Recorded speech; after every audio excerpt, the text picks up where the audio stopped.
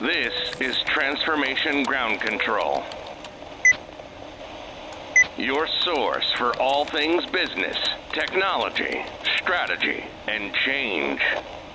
If you're growing your business, leading change within your organization, or undertaking any sort of operational or technology change initiative, this podcast is for you. This show covers what you need to know about digital transformation, organizational change, operational improvement, and business growth. 5, 4, 3, 2, 1. And now, here's your host, Eric Kimberling.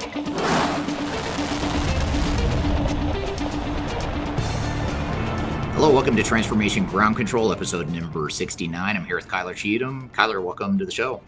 Thanks for having me.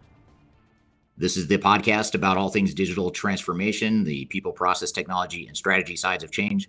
You can find new episodes every Wednesday on YouTube, LinkedIn, Facebook, Twitter, as well as all of the audio podcast platforms that you might listen to your podcasts on. Great episode for you today. We're going to cover three major segments as we always do. First segment to open the show, we're going to get into some hot topics as it relates to digital transformation. We're going to talk about bot shopping with baby formula shortages and the impact it has on baby formula shortages, which should be fascinating. I was not aware of that, so curious to hear more about that. We're going to talk about how instant payouts can drive attrition within organizational behavior and organizations in general. We'll talk about supply chain fixer software. We'll talk about Netflix's company culture. And we're also going to talk about data fabrics and their role in data management. So a bunch of interesting topics, pretty broad area of topics there that we'll talk about in our hot topic segment to open the show. Later in the show, we're going to do a really cool panel discussion with several consultants from our team at Third Stage. We pulled a handful of consultants from throughout the world, and we basically just put them all on the hot seat and ask them a bunch of questions. We're going to do sort of a speed round, semi-game show sort of format just to ask some real, not simple questions, but we're looking for simple answers. And at the risk of oversimplifying some pretty complex questions, we just wanted to get, rather than doing more of a deep dive discussion into certain topics, we want to do kind of a broad flyover in a speed round sort of a format. So it'll be a little bit different than some of the interviews we've had on the show in the past. So stay tuned for that. That'll be in the second segment of the show. And then finally, last but not least, Kyler, we're going to play a clip from you in a live stream that you did recently related to human behavior and digital transformation, in particular as it relates to employee burnout. So that'll be an interesting conversation to learn more about how digital transformations affect employee burnout and vice versa. But before we get to those later segments, let's run through some of these hot topics you have for us. Yeah, absolutely. So starting with those bots, I didn't even know bot shopping was a thing. I guess I get it, like, and in the fact that they chase hot inventory items using bots or AI to kind of buy and swoop those up, right? And they've done it apparently for advent calendars, seasonal goods, Lego sets, PlayStation, all those types of very high demand type of goods.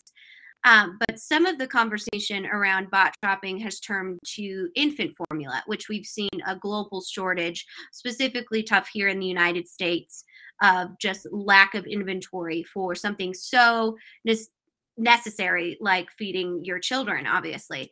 So there's this big internal debate among the community, because typically what they would do is buy up all these goods and then sell them on an open marketplace for an inflated price.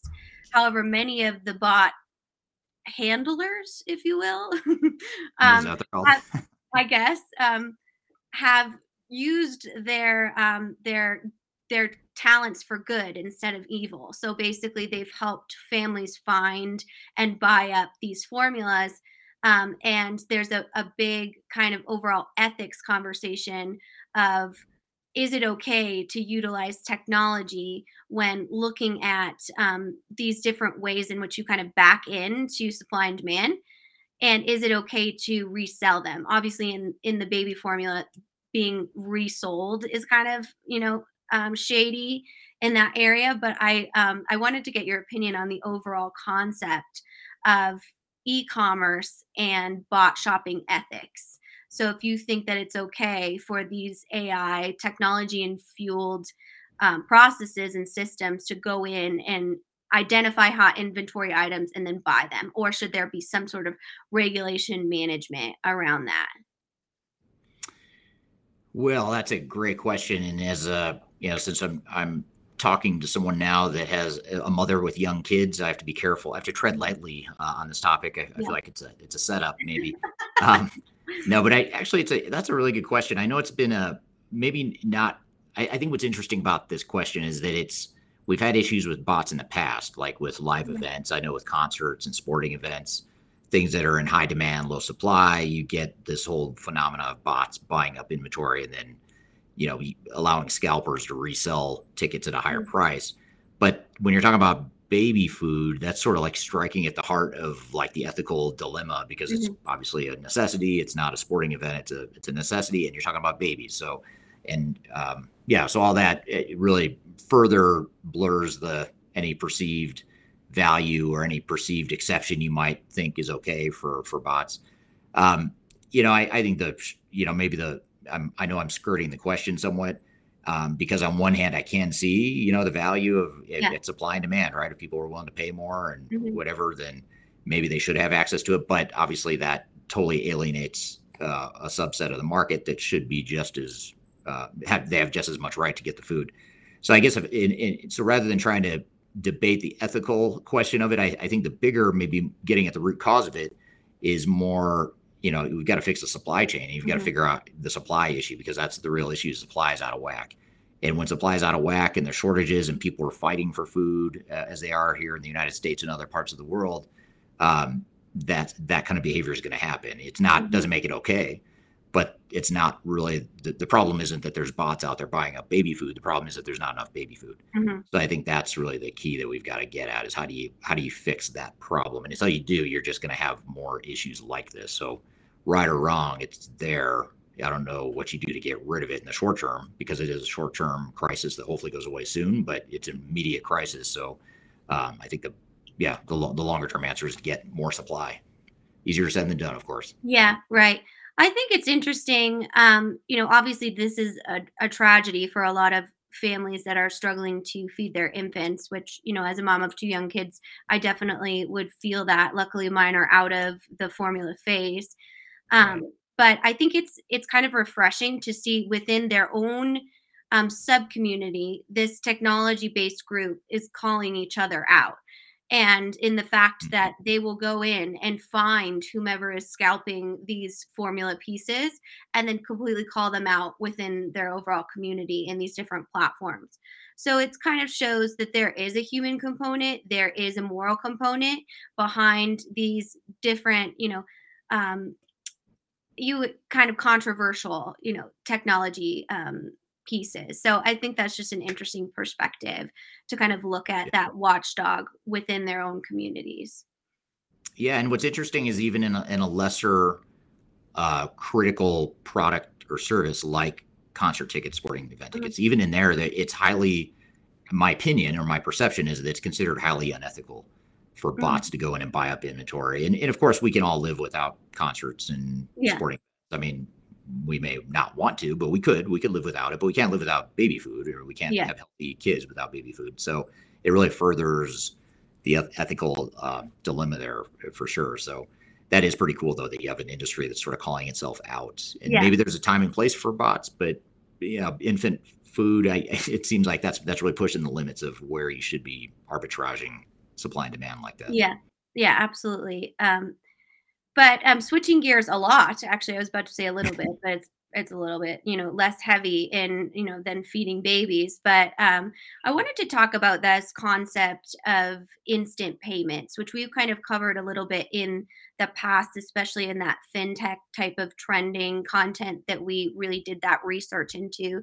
Um, a new payments study found that 52% of adults in the United States here typically live paycheck to paycheck. And, Mhm. that's over half, right? And the same study found that employee turnover could be cut as much as 27% by offering access to same day wages. So, kind of this gig working economy has been the really pioneering piece of this. And they reference in this case study Grubhub. specifically that is now offering that to its service providers. Um, and then another staggering statistic that I'll share before I actually ask you my question is the same study found 51% of workers said they would switch jobs if it meant faster access to their wages. And Mhm. this number jumps to 70 or 76% among products as a service, right? So the hotel, restaurant, those types of workers as well. So it's interesting that it's kind of industry by industry specific. I wanted to see if you felt like this was going to be this instant payment was going to be a main trend, not only maybe on the employee side, but also on the customer side of, having to wait less between that instant gratification or that e-commerce service. Yeah, I think you're seeing it across the board. You're seeing cycle times cut, whether it's getting products faster if you're a consumer, whether it's getting inventory faster if you're a manufacturer or a distributor. And I think sort of next up is the employee side of things. And I think right now where we are, you have a couple things that are creating a perfect storm or a perfect opportunity for that sort of fintech to catch on, which Mhm. is obviously the technology itself exists now that didn't exist before, where there's products and tools and services that are available to organizations to pay their people faster and to not have to wait for a formal payroll cycle Mhm. to be able to pay people. In fact, we work pretty closely here at Third Stage. We work pretty closely with one of the leading banks in the Americas that is doing Mhm. just that, and it's really interesting to learn more about that. Um, but I think that's it's sort of like, and it's just like anything else. Anything you do to shorten that cycle time, that's where the pressure is going to come in. I mean, employees are going to pressure employers to Mhm. pay faster. Employers are going to be under pressure not just because the employees are demanding it, but also because it's such a tight labor market right now, which is the Yeah. other thing kind of converging right now. Is it's people are fighting over talent, and if I can pay you faster than the next person that might be trying to hire you, that could easily be a way to sway you. And those are pretty interesting statistics to share, by the way. Yeah, The 76. absolutely. Yeah. I think in more of those frontline face-to-face working environments, that is something that is highly desired. I wonder if it will ever kind of climb up into more of a an upper level corporate world or those types of things, to see if that is something that you could potentially either give the employee their full paycheck or access to their overall funds immediately. I think it would be interesting too, not only from a logistics standpoint, but also the overall loyalty of the employee and their satisfaction within the company culture, because it kind of speaks volume to, hey, we value you, so we're going to pay you for your work right now. And I think that would be a huge competitive advantage in this labor market too, for both frontline workers and then also more of corporate cultures. Yeah, and actually, here's my attempt to bring it back to the previous topic to Oh. create a tie here. But we were talking about ethics there, and one of the ethical things that I think this sort of technology and this sort of movement that you're talking about with fintech and earlier paid employees is creating is that loan sharks and payday loan type of Mhm. companies that charge 20-25% annual interest to get in advance just for a few days, those have been cracked down on and frowned Yeah. upon by governments throughout the world. I know here in the United States, where you and I are, that a couple decades ago, going back to the early 2000s, I Mhm. remember that was a big deal to sort of crack down on these payday lenders. So in some ways, it's satisfying a need because obviously people want to be paid sooner, especially people that do live paycheck to paycheck, which studies have shown is a majority of the population does. And it sort of negates or takes away the need for these loan sharks that are not Mhm. regulated and create some ethical dilemmas for organizations. So I think there's just a lot of things that would point favorably to this whole trend here. Yeah, absolutely. I even have like one of those ad songs in my head right now. I won't sing it, but if you grew up in Colorado, you probably know which one I'm thinking of. But yeah, I think that's a definitely a valuable lens to take as well. And speaking of kind of that niche marketplace, or being able to add value to organizations, recently CNBC, the media company, just released their list of top 50 disruptors as far as companies within their marketplace. And one I wanted to tell you about that I think is really interesting is called Flexport technology. And basically, that comes in and optimizes supply chains and then uses kind of real time data in conjunction with resourcing or labor shortages to get a company through their supply chain issues. So it's very focused and it's very data driven and reactive in the fact that it utilizes AI in forecasting. So very supply chain management focused. So they basically have come in and addressed an industry or a process in which is broken. Obviously, the global supply chain has had its challenges in the last 2 years, which has led this company to actually raise $900 million in their third round of funding to be able to offer this service to their customers. Um, so I wanted to kind of leave you with before I ask my question of a few other disruptors on this list because I think you'll really kind of like some of these ideas. So you have GoPuff, which is a food delivery service, and then Zipline, which uses drones to deliver medical essential equipment. It's delivering for Walmart now. And then Gesto is a grocery delivery company in Mexico, and then Airspace uses artificial intelligence to manage shipping time sensitive cargo, such as human organs for transplants. So, a really cool kind of list of new technology, but what they all have in common is they really hone into a niche need, whether it's healthcare, food and beverage, those types of areas, and have made technologies focused on a specific industry or consumer group. So, my question is to you, do you think that's going to be a continued trend as opposed to maybe a holistic offering or an Amazon one size meets all platform, but more of these niche type of services and technologies for not only the customer but also organizations? Do you think that's something we'll continue to see moving into 2023?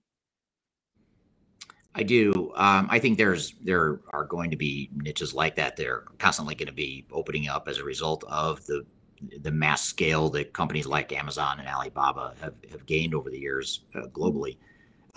It's sort of like when we're advising our clients, for example, on digital transformation technologies, we say the same thing, that a lot of times, they're looking for that big, broad, Hmm. massive ERP or enterprise-wide technology that can solve all the world's problems. But with that comes deficiencies and gaps because it can't be everything to everyone within any one organization. So you inevitably see the pendulum sort of swing back and forth between single technology that tries to be everything to everyone versus niche best of breed solutions that do certain things better than that single enterprise-wide technology can. And I think the same thing is something you see here in any industry or any market. Is it's great that Amazon and Alibaba have built these highly scalable, massive business models. They're highly profitable now after decades of losing money. They finally built up that scale and revenue base to be profitable. But in that quest, have they missed out on certain niches? And I think that there's always going to be specialty niches that open up to create more opportunity. The question, of course, is can those organizations scale as Yeah. much or even close to as much as Amazon or Alibaba? I think that's the bigger question. But I think certainly having smaller niche players Mhm. is certainly healthy for competition. It's also healthy for meeting customer needs. Absolutely. Yeah, definitely a really interesting list of new innovations, which I think is, something that could definitely grow on that platform to something bigger. But it's cool to see just basically those more focused type of providers and services come out of that list. It was fun to kind of read about all of the different amazing things human beings think of when they're stuck in their houses during a pandemic. So, Right. um, one of the other things I want to talk about when we were going into company culture is basically Netflix. And this has been kind of top of line about Netflix had a record number of losses when it came to over subscribers. And we all know that's because they cracked down on a brand pillar that they used to promote. Hey, share your mom's password, share so and so's password to just get that exposure. But that model, essentially, they were losing billions of dollars. So they they cut into that. So that's one of the reasons they've been in the news. And then also they came out with a new company culture guidelines that basically says to employees that when you don't like the content you're working on, maybe Netflix isn't the right place for you. So basically they came out in a very staunch opposite of what a lot of companies, especially bigger tech companies, are doing right now because of lack of resources, and trying to be the most employee centric experience. But they basically said, if you don't like working on the shows that we have here, you should leave. And I almost feel like that's kind of a refreshing approach for a company, because it hides all of the red tape or the transparency, of, we want to convince you to stay, but we're not actually going to change our policies. They just straight up say, as an organization, we might not be right for you. So I wanted to get your reaction to that, and in more of that direct format.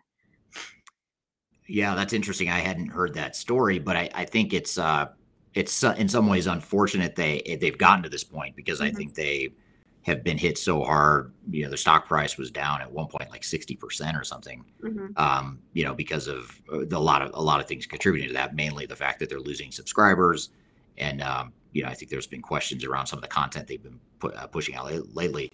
But I think it's what's really interesting about it though is I think one thing that I struggle with as a leader, and I see other organizations struggle with too, is sometimes you have to make trade-offs between satisfying your customers and satisfying your employees. And it's mhm. not always, you hope that in most cases, it's pretty well aligned, and helping your customers is going to help.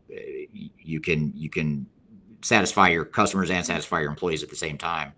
But in some cases you can't. And then the ethical, or the $1 million dilemma that comes up is, which is more important. On one hand, you can't service your customers if you're losing employees and you don't have a great team. On the Mhm. other hand, it doesn't matter if you have a great team if your customers don't like what you're doing. And I think what Netflix is experiencing right now is they're finding that our customers aren't liking the content as much as they have in the past, because we're losing hundreds of thousands of subscribers in a quarter. And secondly, I think what they're also realizing is, wow, this is a really highly competitive environment now since COVID. I mean, Mhm. a lot of organizations, a lot of media companies have really fast tracked this whole streaming service concept. I mean, look at all the different options that are out there. It's borderline ridiculous how many options are available. So I think they're just sort of, and maybe this is their own sort of internal wake up call. And I think the other thing too is, you have to have that alignment too. If their Mhm. vision is to produce certain types of content, whether you agree or not, you need a team that's aligned with that. And if you're not aligned, then it's probably not the right place for you anyway. And you probably be there, so you might as well go find something that's more aligned with your personal beliefs, and vice versa. They can't succeed with a team that's not aligned. So I think it makes sense on a lot of fronts. I think maybe they just waited too long, and I think they probably let the inmates run the prison for too long, and now they're sort of saying, hey, that wasn't working so well, so now we're going to draw a line in the sand and say, we've got to be profitable, we've got to get back to growth, and if you don't like the way we're doing it, then you should go somewhere else. Now, having said that, I fully understand that that's not cool, and that's not Yeah. popular modern management leadership acceptable behavior to say, you know, either you like what we're doing or you don't. If you don't Mhm. like what you're doing, leave. I mean, that's not really, 20 years ago, 30 years ago, that was more the mentality for a lot of corporations. Mhm. But I think in some ways, though, corporations have gone too far of an Mhm. overreaction to that, and said, well, let's just be totally employee centric and, satisfy our employees. And again, you have to do both. You have to find a way to straddle that fine line. And I think the pendulum has swung too far either way in some cases. And this is them probably just trying to settle back in the middle somewhere. Yeah, I completely agree that adjustment, it seems to continue to tick and tick and tick and tick. And then you have to remind yourself that we are a business, right? It's our job to make money. It's pretty simple. I think one of the best pieces of career advice, because I always have been, my mom always calls me the squeaky wheel. Like when there's a problem, I just can't handle it. Like I need to fix it or surface it or bring air to it, especially within like a corporate culture. And one time someone told me when I worked for a big corporation that you can change a lot of things, your mindset, how you view your life here, your role, you can grow and you'll probably be promoted like you have before, but you're never going to change the values of this company. And like we talked about last week with Walker, is that association, I think a lot of times needs to rely within the unique individual of the employee, right? Having that awareness to just know what's right for you and what's the right role for you is really the responsibility of a lot of people in those specific roles. Is just my opinion on that. Right. Yeah. Yeah. I totally agree. So we'll round out our hot topics in here with data fabrics. So this is kind of an interesting concept. Basically, data fabrics, for those of you that don't know what that is, because I didn't know what that I don't is either. okay, great.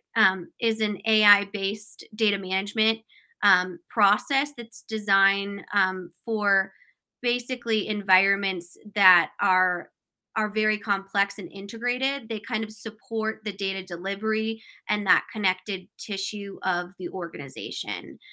So these business environments, a lot of times, are federated environments or environments that work together through a lot of different silos within their organization, or share some sort of shared services. Think about like a subsidiary of different companies that might share the same system. But basically, they are designed, and the AI technology is designed to actually pull out data from a consistent system or a centralized system and look at what is going to be most valuable to whatever delivery they're bringing it to. So, say you were a certain department, you would get a different dashboard than the accounting department, or if you were a subsidiary or a franchisee in France, then you would get a different one from the one in the United Kingdom. Those types of things, and the data fabrics actually pull those out, identify them, and forecast them. So I'll share, since I've just been a statistic whiz today, I'll just share a few more from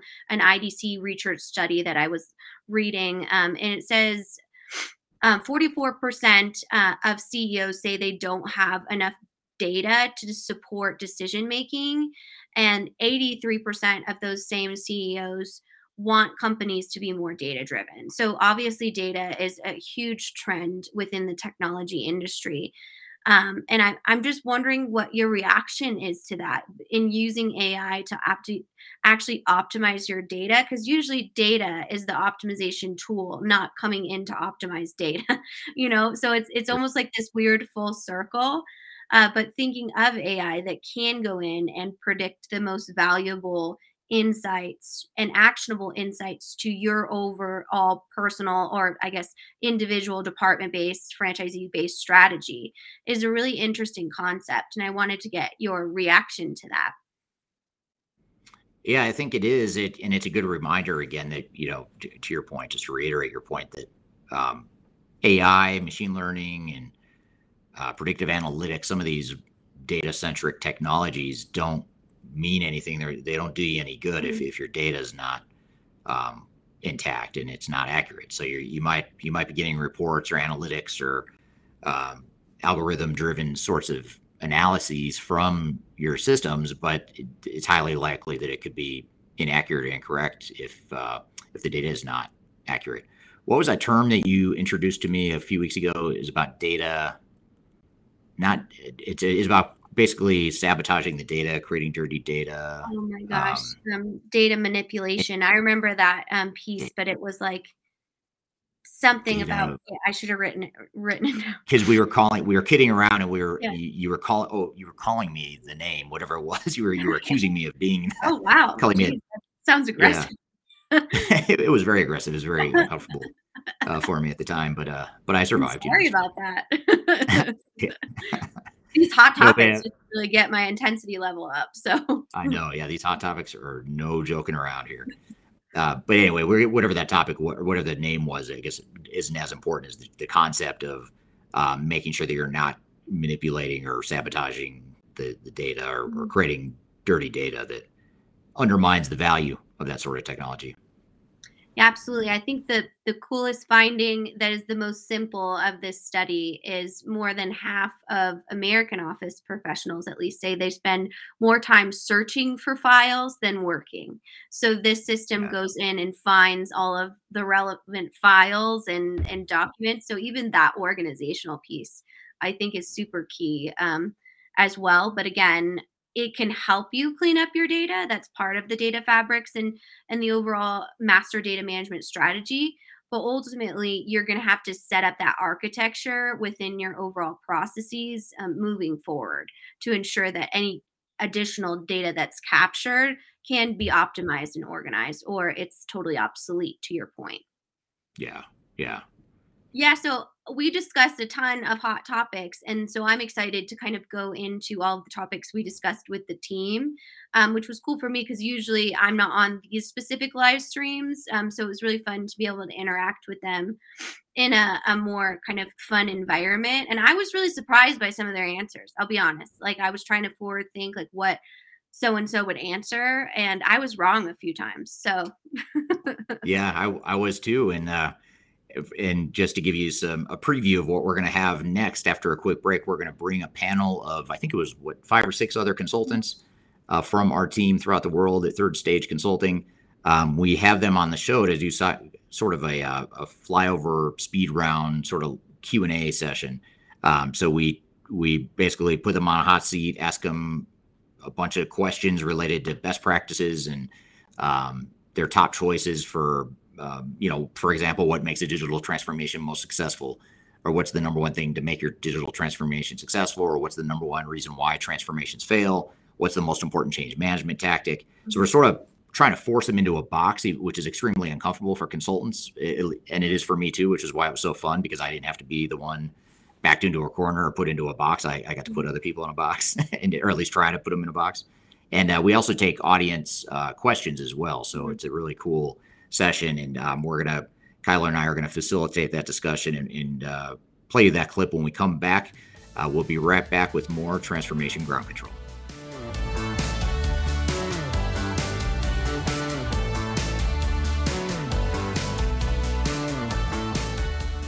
If you are aiming for transformation success, turn to Third Stage Consulting Group.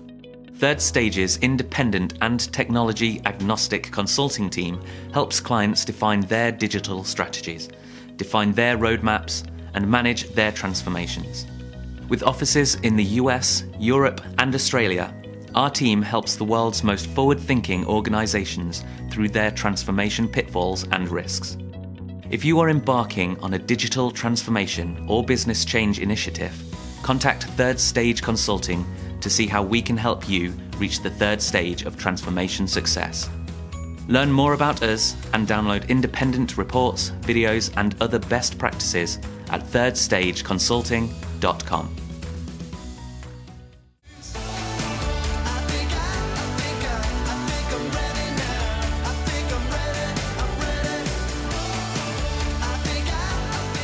Hello, welcome back to Transformation Ground Control, episode number 69. You can find new episodes every Wednesday on YouTube, Facebook, LinkedIn, and Twitter, so be sure to check us out there. You can also check us out on any of the audio podcast platforms. Be sure to subscribe, comment, share the podcast with others. We'd love to get the content out to as many people as possible. So if you have team members or colleagues or peers or executives on your team that you think might benefit, please be sure to share this podcast with them. So I'm excited for our next segment here, because this is something totally different that we've never done before. And that is basically, instead of bringing on a guest or two guests and doing sort of a one-on-one interview, we're going to bring on a panel of people and try and get quick responses on a lot of things here. So I have a list of questions that I'm going to start with, and we're going to take audience questions as well on this. And it's really just general digital strategy, digital transformation sorts of best practices, things around what's the number one key to success, why do projects fail, is it cloud versus on-premise, single ERP system versus multiple ERP systems, that sort of thing. Those are the sorts of things we want to dive into and just get knee-jerk reactions from consultants that tend to overthink things, myself included, and just get a knee-jerk reaction. So it's sort of a speed round format. So if anything, you don't like a topic we're talking about, we're going to move on to the next one soon enough. So the good news is it's hard to get bored, I think, in this sort of a conversation. So that all being said, let's jump into the conversation here. So with that all being said, I'm going to go around real quickly and introduce who we have on the panel discussion here today. And then we're going to jump right in and start asking questions. We're going to do real quick intros. We're not going to spend a lot of time on it, but I'm just going to go in the order that I see people on my screen, which I think is the same way the audience sees it too. So I'm going to start with you, Nate. So with me first, for those of you watching just to the right of me, is Nate Stroher, who is a practice lead at Third Stage Consulting based here in Denver. Nate, thanks for being here today. Good morning, Eric. Excited for the format. Thanks for having me. Absolutely. Thanks for being here. And then we also have Michelle Weiss, who's senior manager at Third Stage Consulting. Michelle, thanks for being here. You're welcome. Thank you for having us. She's joining us from New York today. And then Teresa Richardson is a director at Third Stage Consulting in the U.S., joining us from Arizona. Welcome to the show, Teresa. Hello. That's Teresa. And we have confirmed that we can read her handwriting and everything, so we're good there. And then awesome. Yes, it is. And then we also have Greg Benton, who is our Chief Strategy Officer at Third Stage Consulting, based out of Denver as well. Greg, thanks for being here. Good morning, good afternoon, good evening. Good to see you. Thanks for being here. And then the guest that is joining us from the furthest from where I am today is that recognition goes to Clifford Martin, who's joining us from our office in Cape Town, South Africa. So Clifford, good afternoon, almost evening. Thanks for being here today. Yeah, it's fantastic to be here. A good day to everybody around the world, and very excited to be representing Africa. So please pop into the chat if you're based in Africa. Thank you. Yeah, good point. If you're based in anywhere, if anyone's based in one of the cities we mentioned, Denver, Arizona, New York, or South Africa, or countries, I should say, drop that in the chat. We'd love to hear from you. So just to sort of get started on things here with this format, what we wanted to do, again, we're going to go through a lightning round. We're going to get the panel responses here. We're going to get audience responses to each of these questions. So what we're going to do is we're going to give the panel just a few seconds to respond to each of these questions, and then we'll ask the audience as well. But the first question I have for the panelists here, and again, just sort of in the theme of giving a broad-based view of what makes digital transformation successful. Just to kick things off, first question I have for the panelists here is, what is the biggest key to digital transformation success? So if you could just write it down and Teresa already had her answer ready. In fact, we were joking before we went live that your answer to everything is probably going to be change management. The question is, it's just change management. That's all it is. Efficiency. All right, so I'm actually just going to run around here, and it looks like we've got a few responses already. So Nate says buy-in is important. That's definitely a good one. Similarly, Michelle says executive support. Teresa says change management. Greg says clearly understood objectives for change. And then Clifford says defining transformation. Very good responses. So I guess I'm going to pick on you, Teresa, just to elaborate a little bit why. And I'm only asking you this because I know you already had that piece of paper pre-written with change management. For everything. So why change management? Why do you think that's the most important thing? It's important because, in my opinion, the entire organization needs to buy into it. They need to adopt it and use it.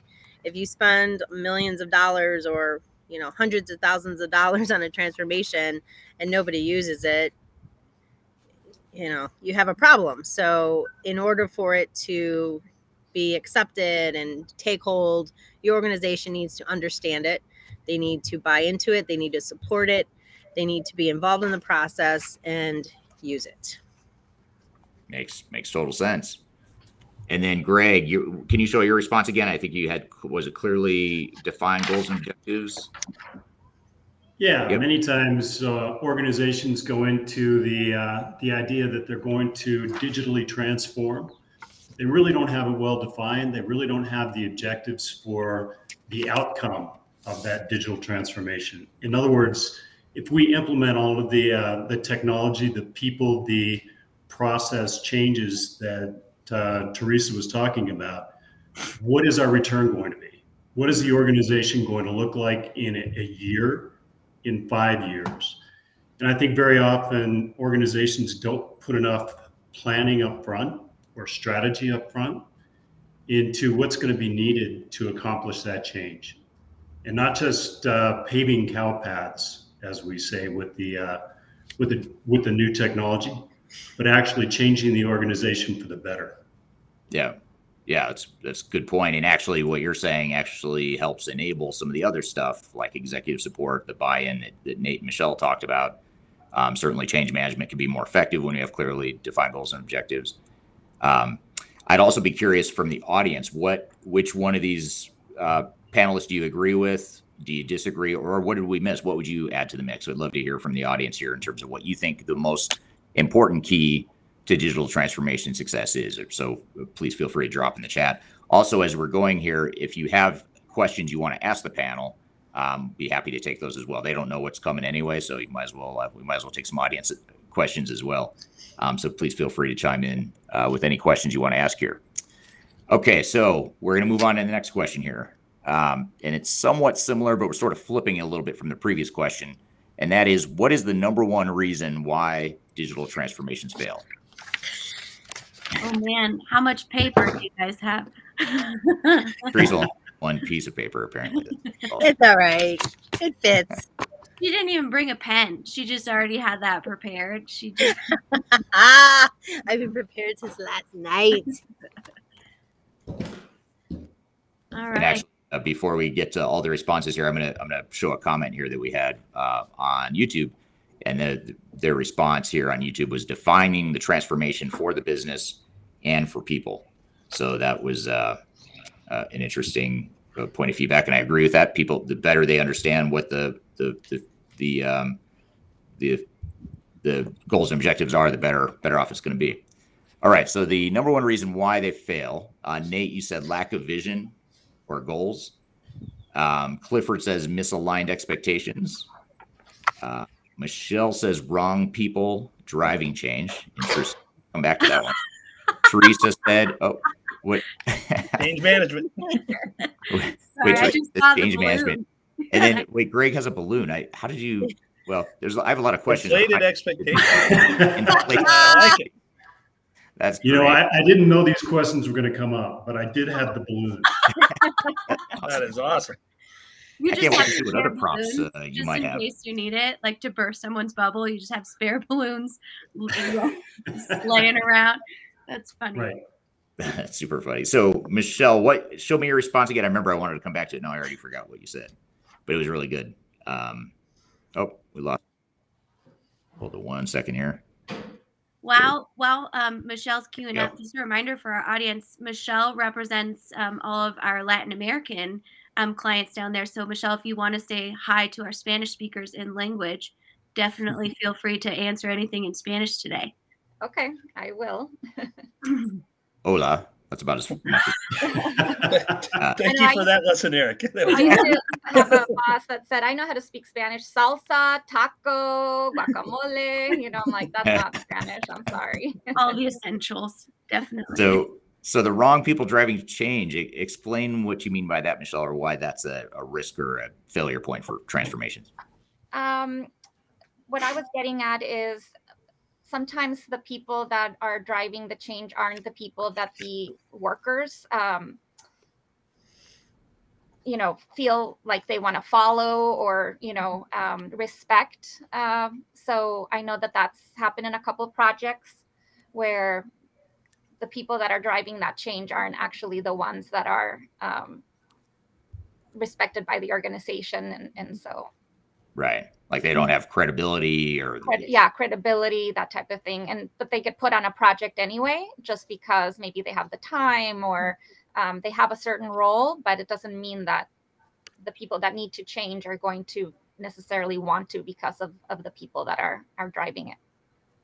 So the people driving change, do you ever see where the people that are responsible for driving change are the ones that are most stuck in the past? Like they don't want to drive the change, or they want to drive their definition of change that maybe doesn't align with the overall goals and objectives, or what have you seen there? More that, people just decide not to do it because they don't respect the person, or the person doesn't have the power to really, drive that change. So I think selecting the right people to manage that, or to make sure that they're communicating down to the people that are having to do the change, having those people well selected is really important. So that's why I put that answer. Gotcha. So here's a comment or question that I think only you can help us with, Michelle. I was like, no, people are talking to us in Spanish. So Las personas equivocadas impulsan el cambio. Yeah. So, Elias, sorry. Elias is saying that, the wrong people are the ones pushing the change. So it's kind of the same thing that I'm saying. Nice. So we've got some Spanish translation happening in the chat, which is perfect. Yes, absolutely. Thank you for that comment. My glasses to read that little small name, so I apologize if I butchered that. It is hard to read for sure. And then, Greg, we had to come back to it. Your prop is highly effective, as is the message on your balloon prop. But the comment here is inflated expectations is the best answer with balloon. But so at least one person watching agrees with you, Greg. Tell us what you mean by that, or why is inflated expectations? Why is that a problem, or how does that lead to failure? Well, I think that people believe that going into a digital transformation means that everything will come out on the other end as a technology change without any real effort, and support the organization in the way that is envisioned going forward.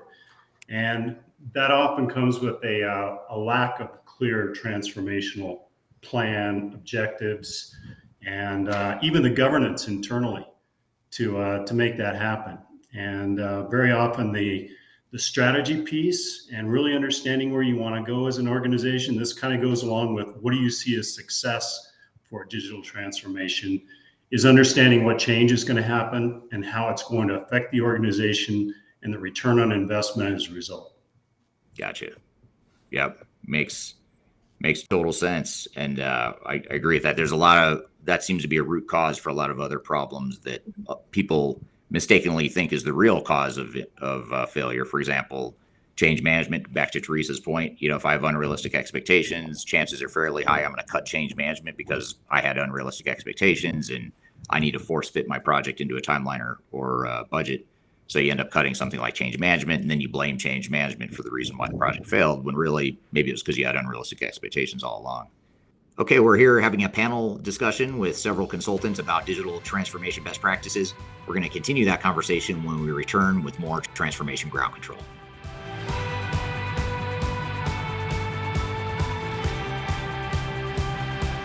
If you are involved in any sort of digital transformation or business change initiative, you will want to download the 2021 Digital Transformation Report.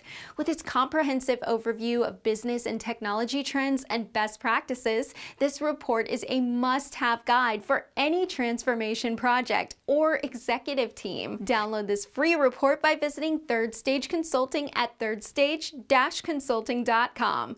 You can also visit our website to learn more about us, or download independent reports, videos, and other best practices. Again, visit thirdstage-consulting.com today to learn how to take your transformation to the third stage of success.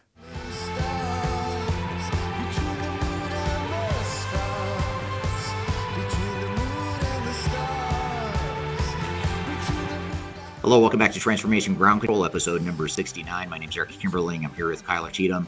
And Kyler and I are in the middle of a conversation with a panel of consultants talking about digital transformation best practices. A couple other comments here just related to that question.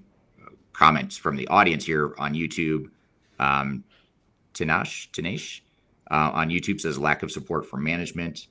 Sam Graham, who is with us, joining us as a regular, is happy to translate if required. He's joining us from Spain, so he can certainly.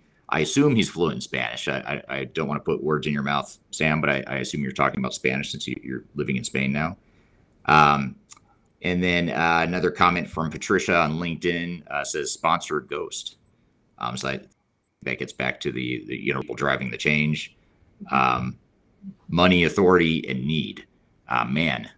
Money, authority, and need. I've never heard of that acronym. That's from Vijay on LinkedIn. So thanks for that comment. I'd be curious to hear what you mean by that. I've never heard of that acronym before. So, and then one last comment here, last but not least, this is from Parisa on LinkedIn.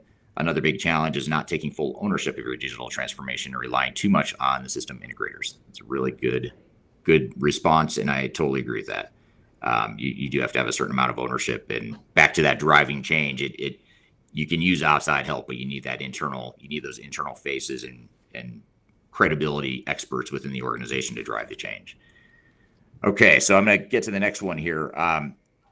Here's an interesting question that I think we don't ask ourselves enough, which is, what is the biggest potential benefit of digital transformation? So when you look at all the clients we've worked with, what is that, what's the number one benefit or potential benefit that you see clients realizing, or that they should be realizing, but they're not?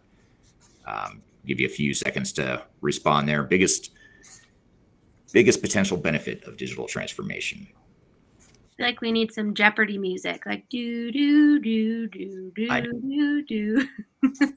Totally agree. There's we're talking about keeping it simple this first time, but next time we might have music. We might have keeping score. Well, I don't know. We'll figure it out. But we thought we'd try this format first and see how it goes. But I like where at Staples they have this little button. Yeah, it says like that'd be really cool to have like teams and like Family Feud type thing. Will be like Third Stage Family Feud. That would be amazing. I like where your head's at. Yeah, I like it. We're heading that direction for sure. All right. So what have we got from the audience or from the panel here? Biggest potential benefit. Let's see. Clifford says redefining the business model. I'm going to come back to that. That's a really good one and interesting. I'm intrigued by that. Nate says reactive to strategic. Yeah. Gotcha. Oh, gotcha. You become less reactive, more strategic as an organization. Teresa actually has a new card here. Organizational buy-in and change. What's that last word? Change management. Of course. All right. Greg says unified and interoperable data and systems. Interesting. I want to come back to that too. Michelle says time savings with streamlined processes. Let's start with you, Clifford. Talk about this business model concept, redefining the business model. Maybe help us understand what you mean by that, or an example of that. Thanks, Eric. So I think if one's not redefining or changing the way you do things, whether that's creating new products or launching new capabilities or engaging with your customers in a different way, you're probably just optimizing what you currently have. And in my view, certainly that's not true. That's not true transformation, let alone digital transformation. So how we leverage emerging technologies to create new models, new services, new products, or collaborate with new fellow value creators in the broader ecosystem together to outside our organization to deliver more value to existing or new customers. So fundamentally, I think one needs to be doing something quite significantly different in terms of creating new products and services, or delivering to new customers, or delivering in a different way to existing customers. But something fundamental has to change in the business model if we're going to be doing true digital transformation, I think. Yeah, absolutely. It's and it gets back to the point that that was discussed earlier around having the clearly defined goals and objectives, and within that, defining what you want to be as an organization when you grow up, and redefining that business model where appropriate. So those are really good points. Let's see, Greg, you had one too. I wanted to come back to the interoperability, but your response is more complete. Unified and interoperable data and systems. Tell us what you mean by that. Yeah, when many organizations are looking at the digital transformation, they're placing a lot of emphasis on technology for technology's sake and making a change. They're not looking at the myriad number of systems, data sources, and information that has kind of evolved over time in the organization and created silos of information and non-interoperability across the organization. Pulling it together into a new system is the opportunity to re-engineer that entire process so that data can be pulled into reporting structures that can provide a single source of the truth in the organization. And instead of celebrating the entire haystack of information systems and data, we should really celebrate being able to find the needle in that haystack. And that's what moving to a single unified platform can do. Right. Yeah. Well stated. And sort of as something that ties together the big picture of digital transformation and looking across the entire enterprise too, your system and data and processes across the entire enterprise. Now, Nate, you talked about becoming less reactive, more strategic. Tell us about that, or what kind of benefit, or how have you seen that unfold with clients that you've worked with over the years? Well, typically, I think when we are engaged by a client, they're dealing with systems that are anywhere from 5 to 20 years in the past when they implemented them. They're dealing with technology that will show them what happened in the past, dealing with numbers and figures that were created 1, 3, 6 months in the past. What we do is with a digital transformation is allow them to put a technology platform in place that gives them the vision to see data and to deal with real-time data. And it's not just having that at your fingertips, but it's knowing what to do with that data. If you can look at sales figures and react instantaneously to changes in the market. And a great example is a year and a half ago when we started this global pandemic, organizations had to deal with something that we've never dealt with before. So it's having that real-time data and being able to make those decisions on a instantaneous basis versus looking at stuff that happened 3-6 months in the past really shifts the whole view of an organization. And it doesn't happen overnight, but it at least is putting the technology in place that allows you to make that shift over time. Yeah, which leads to cultural change too, right, Teresa? Right? You were yes. Your comment was related to change management. Tell us about the cultural change. Well, so I think from me, I look at the bigger picture of what's going on, because digital transformation, in my opinion, it's ongoing, right? You have new releases, you have new upgrades.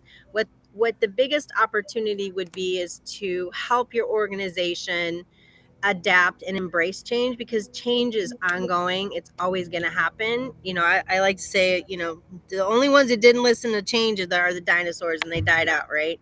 So you have to change, you have to evolve, you have to embrace what's coming. And I think for me, the bigger picture is to really help those behaviors to be positive, embracing, because it's going to happen again.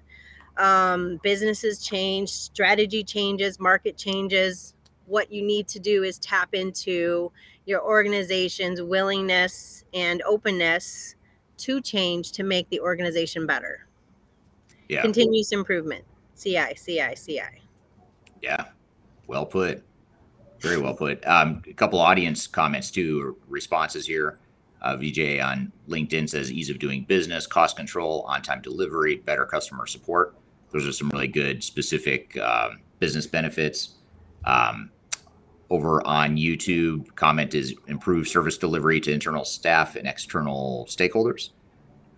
And then another comment here, I find the comment about enhancing or creating better efficiencies you don't see as digital transformation, and that's from LinkedIn. And then I've been called out over on. I was hoping you were going to show that one. On YouTube, I have been told that I need to keep it simple, real, and meaningful, and use less consulting language. So I'm going to try my best. I am guilty of that. And as Kyler knows, I love buzzwords, so I tend to use buzzwords all the time, just because I'm a huge fan, right? Yeah. Well, you haven't said it depends at any point in this live stream yet. I mean, we still have 30 minutes or so. Just give it time. Just give it time, Kyler. I will. I could. It's like a drinking game. It's going to happen at some point. It's just a matter of when and how often. Yeah. So, I'm sorry. Can you go back to the comment about more efficiencies? What did you say about that? This one here. Find the comment about enhancing or creating better efficiencies you don't see as digital transformation.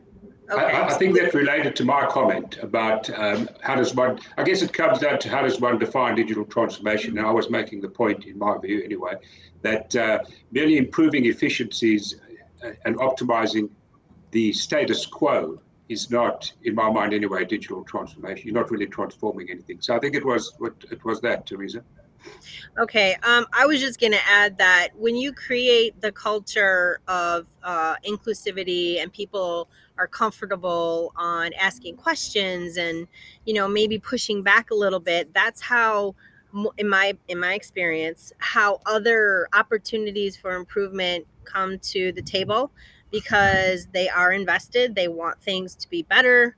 They want to be part of the solution. And a lot of times when you have less voices or quieter conversations, that's when you need to worry, right?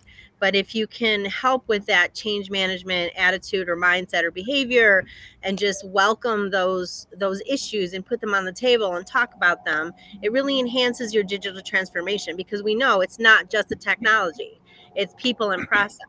So if those things don't align, you're in trouble. So I thought that was a pretty good comment, because it does wrap into each other, and we need more voices speaking than quiet people at the table. So yeah, absolutely, especially from a change and buy-in perspective, as well as even just defining what the future state's going to be, all that stuff. Yes. Okay, so before I get to, I have some questions that toward the end I'm going to ask that are more super simple, like either or, multiple choice sorts of questions. I'm going to hold off on those. But actually, I'm going to skip to a question that I have for you. Well, it's for the whole group here, but Teresa is really going to like this one. What do you consider the most effective change management tactic in digital? Ooh. Are we all going to get around at this, or do you want me to go first? Yeah, everyone will do the normal format. I'm just saying that I know that you particularly are going to be super excited about that question, more so than maybe even the rest of us. There you go. And just a reminder to put those questions here in the chat. I know we have one from Brett on LinkedIn about some SaaS products and inflation, so we'll get to that here, but we definitely want to make it as interactive as possible as well. So I'll also comment that I think, Clifford, you need to meet Sam Graham, who is the definition king, too, and I think you two would be friends. So. I'll reach out to him. Thanks. All right. So Clifford has linking the change to business strategy. It is the most effective change tactic. Teresa says communication. Interesting. Greg says clear guiding principles, governance. And then Michelle says change agent team with the right people. And Nate says executive sponsorship. So let's start with you again, Clifford. Linking the change to business strategy. Why is that so important or so effective as a change strategy? Yeah, because I think, we have to, Eric, we operate in an industry that's primarily focused on the technology and focused on a software, defining a project as a software installation. And it has to be about a solution implementation and a sustainable business solution. So I'm always very passionate about defining these projects from a business perspective and framing it in terms of business outputs. And I think when you get the end user, the business community, when you really get them excited and on your side and supporting the change, is when they are able to see it through a business lens and understand how this transformation project is going to contribute to and enable their strategic objectives. And if we can't paint that picture for them, then I think we're in trouble, and we're back to this, we're just bringing about technology for the sake of technology. So, defining it in business terms, I think is very important. Yeah, great point. I agree with you on that. Okay, we're here having a panel discussion with several consultants about digital transformation best practices.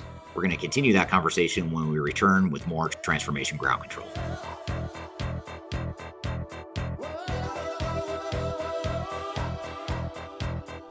If you are aiming for transformation success, turn to Third Stage Consulting Group. Third Stage's independent and technology agnostic consulting team helps clients define their digital strategies, define their roadmaps, and manage their transformations. With offices in the US, Europe, and Australia, our team helps the world's most forward-thinking organizations through their transformation pitfalls and risks.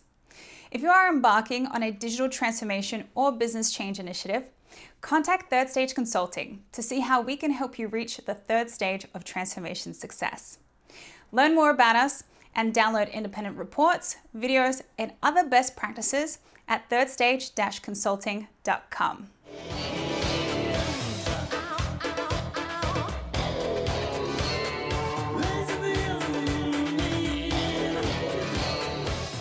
Hello, welcome back to Transformation Ground Control, episode number 69. My name is Eric Kimberling. I'm here with Kyler Cheatham, and Kyler and I are in the middle of a conversation with a panel of consultants talking about digital transformation best practices. Teresa, why communication? And first of all, maybe that's a pretty broad category. Maybe explain what it is and why. Yep. I left it as broad because it really impacts everything from, defining the strategy to delivering the message of the strategy, from having your top CEO level or executive level have the right messaging and making sure the communication cadence is on point. Someone said something about your sponsor ghosting, right? That all comes back to communication, making sure that the right people are saying the right messaging or updates at regular intervals and cadences, and really addressing the fear that people have around change. So you have this innate, like, oh God, what's going to happen? Am I going to lose my job? I don't know how to do this.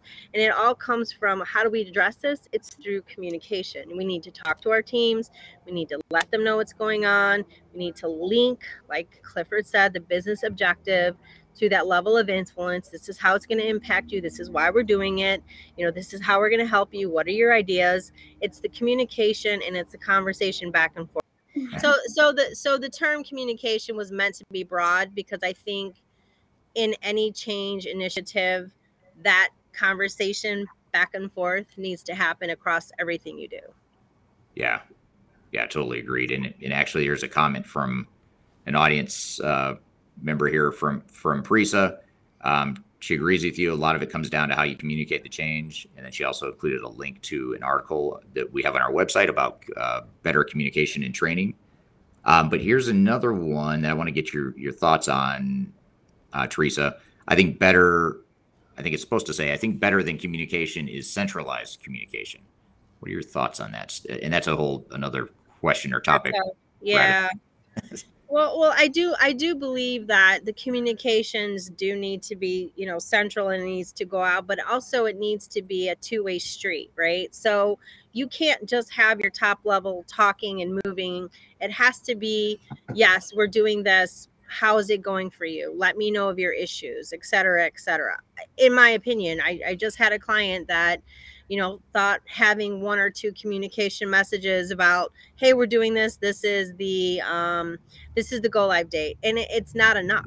They need to understand that at the end of the day, an organization is made up of people, and people communicate. If they don't communicate and people are silent, that's when you have problems, in my opinion. Yeah. And Michelle, what did you have for your response again? It was one I wanted to come back to. I just don't remember what it was. Change agent team with the right people. I guess maybe just help us understand, what is a change agent team and what do you mean by the right people? Sure. So a change agent team is a group of people that are going to help with the transformation at a lower level, right? So they're not the worker bees, but very close to them, that know what the processes are and can help drive the change because the people look up to them. So a little bit with my past answer, right? So the right people in those roles, they get trained, they help trickle down the information, but they also help trickle it up, right? So they are trusted by the employees. They, again, know the processes well, so they can really drive that change along with, all the communications and everything like that. But it's a very specific group of people that you select to help you drive that a little bit more specifically, right? So, yeah. And I know Teresa probably knows a lot more about that, but I think it's definitely on really big projects, a really great thing to put in place. No, I completely agree with you. And to your point, just because you have a change agent who has the time doesn't mean they're the right change agent to have. Also, I've seen people that wear dual hats. So it's change agent, PMO, janitor, whatever. You're wearing too many hats, so you can't really be, you can't put the attention needed. It's a lot to be a change agent because it's an important role. Mm-hmm. Absolutely. Yeah. Yep. Agreed. Well, I also see the opportunity to establish clear guiding principles with the organization, making everyone in the organization really a change agent for the way that it goes forward. but we're adhering to the same guiding principles. Kind of to the comment, centralized communication and governance throughout the organization needs to be established up front, so that when change is agreed to, it can actually be accomplished by the organization all the way through. Yeah. So yeah, I think. Oh, sorry. Go ahead. I was just going to add that I think that that's really interesting because when I saw the term centralized communication, the first thing I thought was, it makes sense, but it also runs counter to what a lot of cool, buzzy sorts of stuff within the management world, things like decentralization and flat organization, servant leadership, agile, all this stuff that's sort of pushing more of a democratic approach to transformation, and which I think there's value in that, but I think there's also value in having that top-down, clear vision, clear objectives, centralized communication. You can have the other stuff too, but you also need that clarity at the top, which I think that gets overlooked a lot in the name of agile, name of servant leadership, and all this And stuff. what I'm thinking centralized communication might have also meant is consistency, right? The same message, not different people giving different messages because everyone's in charge of their own communication for their areas or regions, but really kind of having a message that then can go out, helps keep that project going the way that it needs to, right? Yeah. I would like to add unified communication, because things change. Like, digital transformations don't follow a smooth path. Things happen. So as long as that communication is unified, I think that's the best way to do it as well. And I know I have seen some things in the chat here that are pretty interesting topics of conversation. I'm sure we can't go through them all, but one of the things that I'd say is the worst thing to do is email.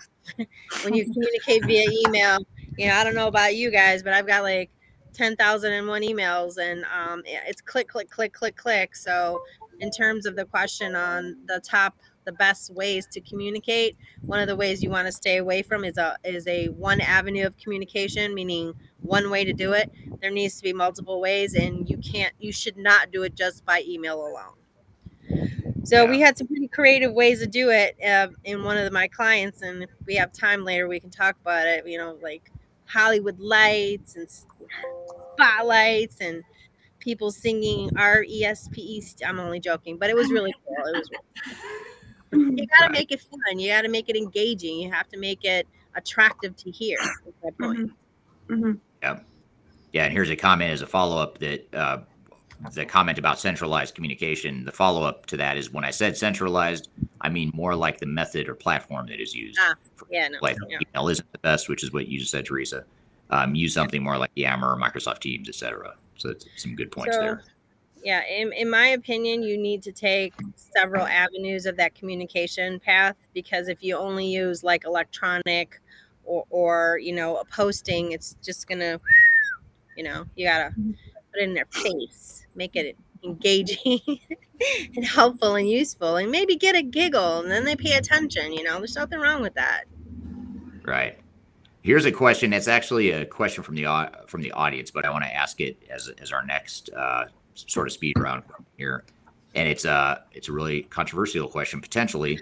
This is from Sam. But do all CEOs, and I'm going to rephrase this a little bit. Let's just say, do most CEOs actually understand what a digital transformation really is? And I'll get to the second part of his question in a minute, but it's just simple yes, no on this one. So it's a pretty easy response. But I'll ask you to elaborate on this. So do most CEOs actually understand what a digital transformation really is? And this is a really important question, I think, because if they don't, then there's a whole other set of problems we've got to deal with. So sort of a yes, no, do most of them understand? So Teresa says engaged CEOs, yes. And the typical consulting answer, you've got your disqualifier, or your not disqualifier, your disclaimer, your caveat in there. Nate says yes, most of them do. Michelle and Clifford say no, most of them don't. And then what does Greg say? I say yes, most. Yes, most. Okay. So let's. But Steve and Teresa, you have to break the tie. Yeah. Yes. I mean, I think as our jobs as consultants, though, from Third Stage perspective, we have that executive strategy session. So in my opinion, Yes, because we come in and we have the discussion and we talk about what it is and what it's going to entail. So the CEOs and COOs and the people that I've worked with, yeah, they are engaged, and because it's our job to make sure they stay engaged. It's an investment, and we need to have them get the most out of the investment. So if you don't hire us, then no, they're not. I was going to say, well, they need us to understand what it really entails. Actually, I was going to, in all seriousness, I was actually going to ask that. So in a hypothetical world where client doesn't hire us or hire someone to help them stay engaged, is the natural inclination of CEOs to be, and let's just talk about executive teams in general, because it's not just the CEO. You need your CFO, COO, CIO, all of them. You need the entire executive team to be engaged.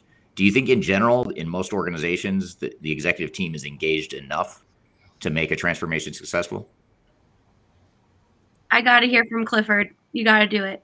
What do you think? Yeah. Yeah, whether the CEO is engaged enough to make it successful, I think generally, I think they certainly try, and the intent is certainly there, because obviously these are massive enterprise-wide projects. They consume lots of resources, lots of time, lots of effort. So there's a high profile and visibility. But I guess it links back to the earlier question: do they understand what it is? And I don't think organizations and executives take enough time to break it down and really understand what it means for their organization. Because let's face it, there's no real uniform or industry standard definition for digital transformation. And I think we also get too caught up on the digital side of it and too little on the transformation. We forget that this is, as to the points that Michelle and Therese and others were making, this is a major transformation organization that touches people, process, technology, ways of working, roles, responsibilities, everything in the organization. So I think in a nutshell, Carla, I don't know that executives and steering committees take enough time to define for their organization what digital transformation means and what the expected outputs are. Yeah, and I think that's what Sam was getting at, and that's why I tried to, make that connection, is that transformation or ERP systems by definition need to be unique to that business's strategy and overall needs. And I always love how you and Sam, you really dig into what is a transformation, what does it mean for your specific company, and unless you're able to define that as a leadership team, then there's no way to be successful unless we have that alignment. So Sam talks a lot about that in our guest blogs, and that's why I wanted to hear from your opinion, because I think you follow kind of the same approach. Yeah. And let me make one last comment on that, Carla, and it's a whole different topic, so we won't go down that rabbit hole. I do think too often the systems integrators set the narrative about what the project is or what it is not, and there's not enough pushback from the client executive side. So, but I know we've had lots of conversations on this topic, and I won't take us off in that direction, but I did want to make that point. Yeah. And we do have that ground control episode, and I'm sure Parisa will help us pop that in there. She also just popped in our new white paper on Africa as well. So definitely check that out when it comes for more on the SI. And my favorite buzzword that Clifford taught me, professional skepticism, which I say in every conversation at least 10 times a day. All right. And just some audience responses to this question, which seems to be generating a lot of responses. From LinkedIn, I will channel Eric here and say it depends. LOL. Thank you. I knew that was going to come up. Now I don't have to say it, Collar. Someone said it for me. And then depends on the market, I guess, from Juiced on LinkedIn. Thanks for being here again today. And then there was one other comment I wanted to. Here's a really interesting comment. From LinkedIn, not always, in terms of executive sponsorship, not always no. Most executive leadership I've read about is in their nature to delegate off things to their direct reports and rely on them to deploy out the communications tasks, etc. I need to hide the comment to get to the rest of it here. At that point, the silo is just reinforced and you lose drivers and more. Here, VJ has some very strong, concise language here that he uses to describe the situation. No, they delegate and dream that the system will go live. Very, very strong language there. And I do agree, though. Actually, there are a lot of executives that do think that way. They just want to push it off. They want to delegate and assume that the team's going to take care of it. I want to get to you, though, Michelle, because you said no, right? You said no. Most executives are not engaged. Is that correct? Well, I think that they might not realize the full spectrum of a digital. So I think it's already been talked about that it's not just having a new system, but it's implementing new processes. It's teaching, training, getting engagement. Like there's so much more. And, to what you said earlier, Eric, a lot of the times change management gets cut. There's no time. And that's like one of the most important things to really make it happen, right? I mean, the right software is important. Putting the right processes for your business is important. But if people aren't going to accept, and do what you're trying to implement, it's not going to work. If people go back to Excel and ignore your system, right? So, I maybe, obviously some do, but I think that in most cases, they don't really get that whole holistic. And I think that's what we do in the executive strategy session, right? We ask the questions that get them thinking about, right. Oh, have you thought about that? Have, kind of get their thought process going as to what it really does entail. Yeah. Well said. Agree with that. So, and actually, I'm just going to share one last comment with the audience, and then I'll move on to the next sort of the speed round questions to close up. So, as an integrator, and this is from Juiced on LinkedIn, as an integrator, we need the management to take their role and responsibility. So that's interesting to hear it from a system integrator saying, hey, we can't do this all for you. You need to own this executive team. So thanks for the feedback there. And again, I think that goes back to the executive strategy sessions and the communications.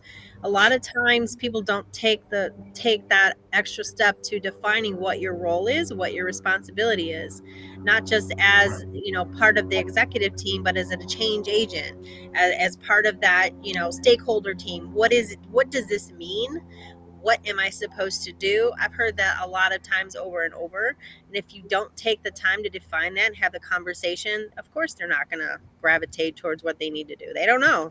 They don't know what they don't know. It's about that whole, unknown, fear factor, etc. So that's what we do. We help people understand. Yeah, absolutely.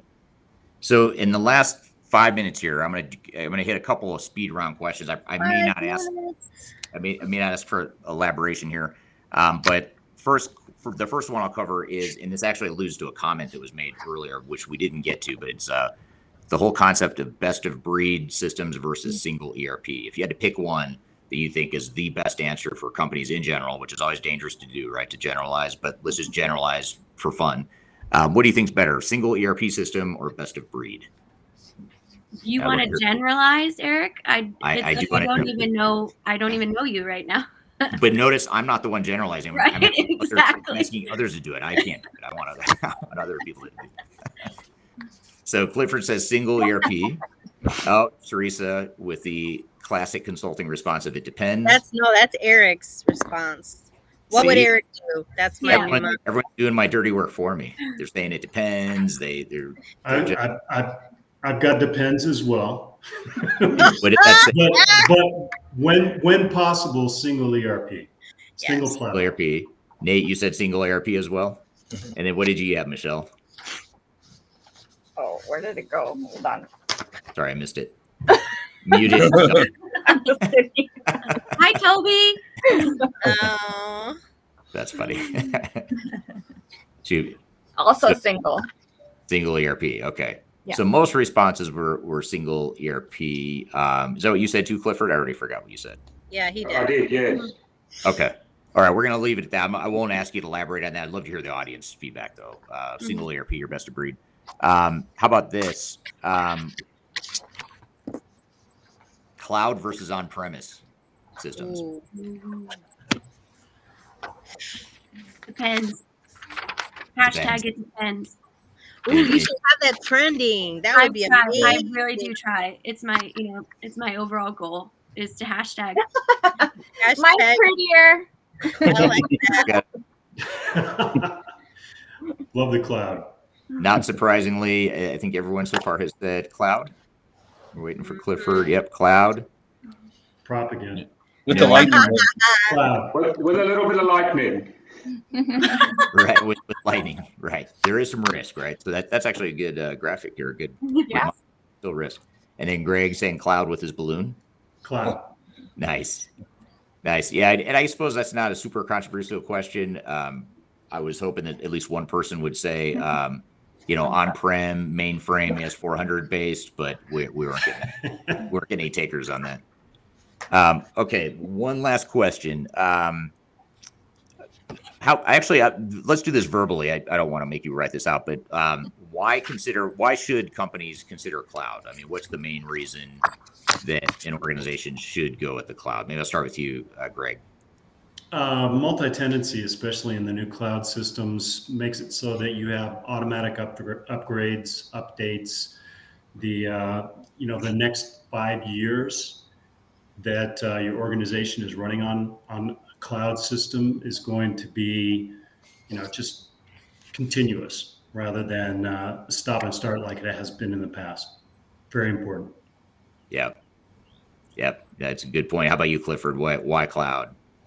Yes, so I think specifically, Eric, in the back office space, or what's typically called systems of record, that's pretty standard. It's commodity business processes. There's no differentiation there. It doesn't help you win as an organization. It's your foundation, and you want that to hum. You want to be able to divert your funds, your energy, your leadership focus and attention into the areas of differentiation. So you don't want to be preoccupied with sorting out standard ERP. That stuff should all just be in the cloud and should just work. Free up resources to focus on innovation, etc. So that's kind of my take on it. Yeah.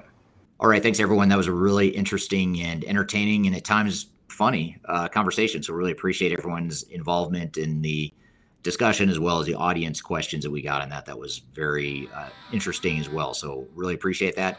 So we're going to dive a little bit deeper into some of the takeaways from that conversation when we return with more Transformation Ground Control.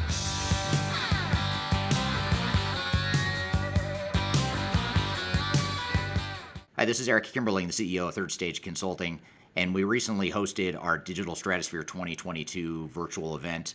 It's 3 days of packed content related to digital transformation best practices, about 16 or 18 different workshops and different speakers that are presenting on different topics, everything you need to know about transformation. The bad news is if you miss that event, the event's over. The live event already happened. But the good news, if you've missed it, or even if you did attend it and you want to see replays or you want to catch the sessions you missed, you can do that now by going to stratosphere2022.com. Go to stratosphere2022.com, register. All you have to do is put in your name and email address, just a few fields. You get immediate access to all the recordings. And the recordings cover everything from digital strategy, software selection, organizational change, process improvement, architecture, data migration, cloud, trends in the industry, how to avoid failure, some of the legal aspects to think about, contractual aspects to think about as it relates to your transformation. All that is stuff that you'll get by registering for Stratosphere 2022 replay. And again, go to stratosphere2022.com and you can listen to all the replays of all the workshops that you might have missed at the event. So hope you check it out, and thanks for listening. We'll see you soon. Bad to the bone.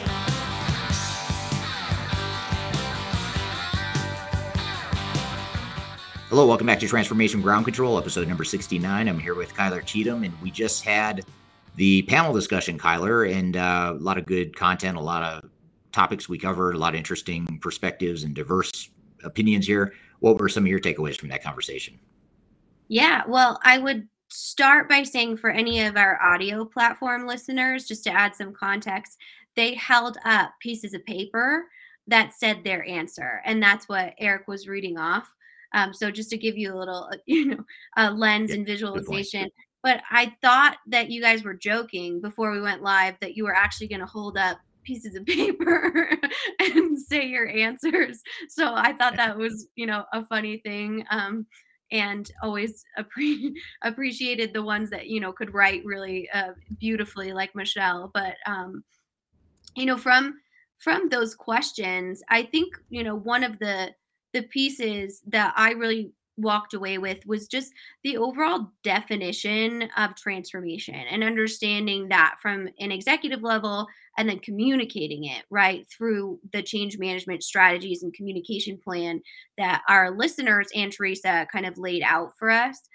And transformation, I feel like a lot of times is so fluid, right? It really needs to match what are you trying to transform in your overall digital portfolio, within your business, just in general, your processes, all those types of things.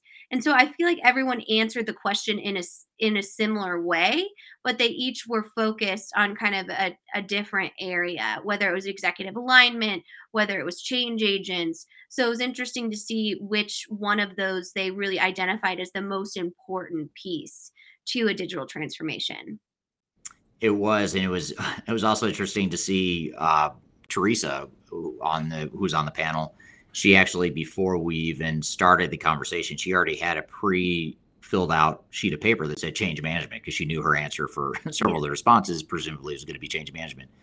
So she got sort of a head start on the whole process, and but even in the context of people like Teresa that come at things from a change management first or a people first mentality, she had a pretty diverse set of thoughts. And it was also interesting to see the commonalities too, because there were certain threads or patterns you saw. And these are all, by the way, if you were listening and you didn't see, what I was doing is I was reading a question, but they didn't know what the questions were ahead of time. So they were sort of put on the spot and they had to write their question down, or their answer down, as I was sort of talking and waiting for them to finish.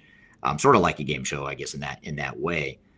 So they didn't know what each other were going to say. They didn't know what the questions were ahead of time. And that was by design. That was intentional, just to get, as many diverse opinions as possible.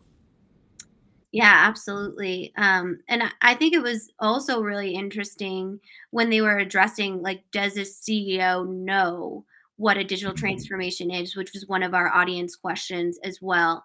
And some said no and some said yes. I guess I was surprised by some of our more senior consultants that have been former CIOs, those types of things, said no. And Right. then the other ones, that might not be in that senior tier said yes. And I think it goes back to, how do you define that, but also what level of an organizational culture do you have? Is it super hierarchical? Hierarchical. There you go. Whatever. Yeah. I know what you meant. Yeah, right. Is it, super structured in that way, and you have less visibility or a transparent feedback loop to your executives, or is it more of a startup type of atmosphere where, the CEO is very much involved in the day to day? So I think it really depends on the organization. I can't believe I just said it. It depends, but and sorry for opening that door in that conversation, everybody. That's right. That door was already opened at least a couple times during that discussion. Yeah. The consulting "it depends" answer, but it is true, and that's what made that format so fun, in my opinion, is that I tend to think in gray, not black and white, and so and I know a lot of other consultants do too. And you kind of have to, to be successful in these sorts of projects. But so that's why it's so interesting to force people into an either or, black or white sort of an answer, because you kind of go with your gut. You're not 100% comfortable with the answer, but if you had to pick one, that's what you're going to pick. I thought that was interesting. And that executive buy-in and support question was, I thought, the most interesting one too, because it was such a diverse response. Some saying that they are engaged, they do buy in, or they are supportive in general, but in other cases I'm saying no, they're really not. So I thought that was interesting as well. Yeah, I also liked the system integrator representative that was kind of trolling Clifford there for a minute about how, hey, you need to be in charge of your project too, and then your management really has to be present and engaged. And I thought that was well said on both sides of the business really does need to own their project while working in partnership with the system integrator. But the system integrator itself, you kind of heard it from the horse's mouth, if you will, that they want that management engagement. So that was kind of an interesting interaction. Yeah, it was very, very interesting for sure. The one thing I kind of want to play devil's advocate about, and I almost did in that live stream, was the single ERP versus best of breed. And I think that is one thing, not being as technical as, my peers in that space are our consultants, which is their job, right? I would choose best of breed, because why wouldn't you just get the best of every system and just integrate it? But I'm probably the client that they hate working with the most, because I think that is just like snap your fingers simple in doing that. So would you pick single ERP or best of breed? Well, again, that's, the beauty of hosting that discussion is I didn't have to answer the question. Yeah. And that, of all the questions, that's probably the one that I would have had the hardest time answering, honestly. Because that is such it depends sort of response. And I think where a lot of them are going, the ones that did say single ERP, and even our clients that say this too, I think it's sort of like, in a perfect world, if I could find a single system that does everything I needed to do, then yes, I'd rather have a single ERP system. And I think that's probably a fair statement, and I would agree with that. The problem is it's not a perfect world, and the technology is not perfect, and you're going to find gaps in whatever ERP system you might choose. So if you do choose a single enterprise-wide technology like that, the question then is, do you just settle for the lesser capabilities in the name of having a single system, or is it important enough that you go find a best-of-breed solution? And I don't think there's a good common answer for that. If you're a more vanilla organization and you could find that system that does it all, then great, go at it. But if you're a larger, more complex organization, the odds of you finding that system are pretty slim to none. So anyway, and I think the other thing too, from a change management perspective, a single system is going to put more pressure on the organization to change more, which maybe that's not a bad thing, but most organizations aren't ready to invest enough in change management as it is, especially in cases when you're talking about a single ERP system. And then you add to the fact you're talking in many cases about cloud or software as a service types of solutions. They're even less flexible. They put more pressure on you to change. So you're just, in my opinion, no matter what you choose, you're just shifting one risk for another. And it's a matter of weighing those risks and cost benefits to figure out what you're most comfortable with as a team. Yeah, absolutely. Well, I've already had multiple requests for buzzards next time in the Jeopardy round. So that will be something. For buzzwords, is that what you said? No, for buzzards. Like bzz, oh, buzzwords, like I'm sorry. Buzzing, like Jeopardy type of, Jeopardy when you see people like pushing their button over and over again. But I've already had a few requests for next time. So it was definitely well received both internally and externally. And thank you to the audience for asking such great questions. Our consultants and our team here really does enjoy answering your questions directly, especially when you're pushing back on them and challenging them. That's where we really find some great dialogue. So we learn a lot from our audience members as well. Yeah, and it's like I said, even when I think I have the answer or I've got a pretty solid opinion, it always helps to hear a counter point to that, to just, if anything, maybe it helps validate your opinion, or maybe it helps you rethink your opinion as well. So I agree. I think getting that many, it's not that often you get that many consultants in the room, the same room, answering the same questions. It's pretty unique, even for us who work with each other all the time. We're not usually talking about those broad topics that in that format. So really appreciate that. So good. So hopefully we'll do that again soon. And maybe that'd be kind of a fun summertime sort of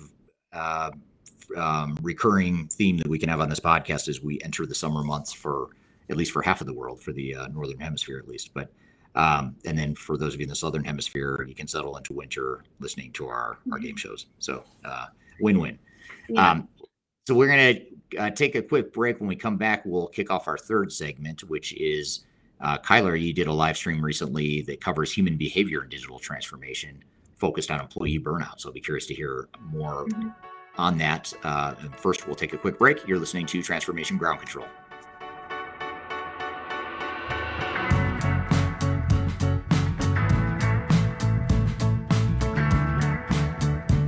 If you are aiming for transformation success, turn to Third Stage Consulting Group. Third Stage's independent and technology-agnostic consulting team helps clients define their digital strategies, define their roadmaps, and manage their transformations. With offices in the US, Europe, and Australia, our team helps the world's most forward-thinking organizations through their transformation pitfalls and risks. If you are embarking on a digital transformation or business change initiative, contact Third Stage Consulting to see how we can help you reach the third stage of transformation success. Learn more about us and download independent reports, videos, and other best practices at thirdstageconsulting.com.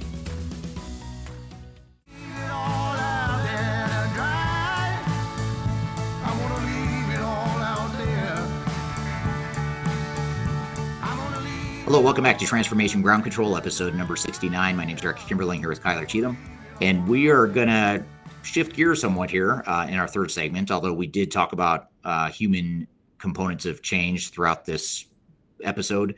We're going to dive deep into that one topic here with a conversation, Kyler, that you recently had with Bree Peterson, who's a licensed therapist. So we're going to really get into the psyche and the mindset of employees and employee burnout and how it relates to human behavior and digital transformation. So this should be a pretty interesting topic. And I love having guests like this on the show that aren't necessarily just in our world of digital transformation and technology and all that sort of thing. They're looking at it more from a very much a people first perspective. So it's always interesting to get their feedback on the organizational side of things. So let's go ahead and play the clip with you, Kyler, interviewing Bree. Without further ado, I'm excited to introduce our special guest here.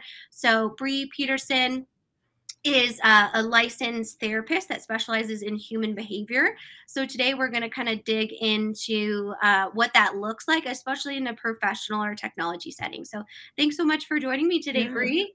Thanks for having me. Yeah, we're so excited. So for all of our audience members or our podcast listeners after the fact here, can you kind of introduce yourself and tell us a little bit about what you do?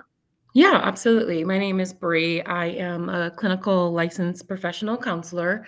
I work in a hospital setting. I work in something called an intensive outpatient and partial hospitalization program. During that program, we get all sorts of clients from different demographics. Most of them are professionals who have reached a place of burnout, either in their careers or in just their personal lives, that are coming to us looking to get some skills to get themselves back on track and back into a healthy balance. One of the things that we've noticed, especially in the last couple of years in a pandemic, is that people who traditionally had never needed any sort of mental health service are starting to experience stressors in life that just weren't there before. And a lot of times we can learn that we are short of the skills to manage these behaviors that are interfering with our productivity and our overall wellness. So the group that we teach is primarily a skills group. And then I also do private practice on the side. Excellent. Well, we have lots to learn from you today, certainly, because as I could assume in our current climate, post-COVID-19 pandemic, the world of professional mental health services has probably changed quite a bit.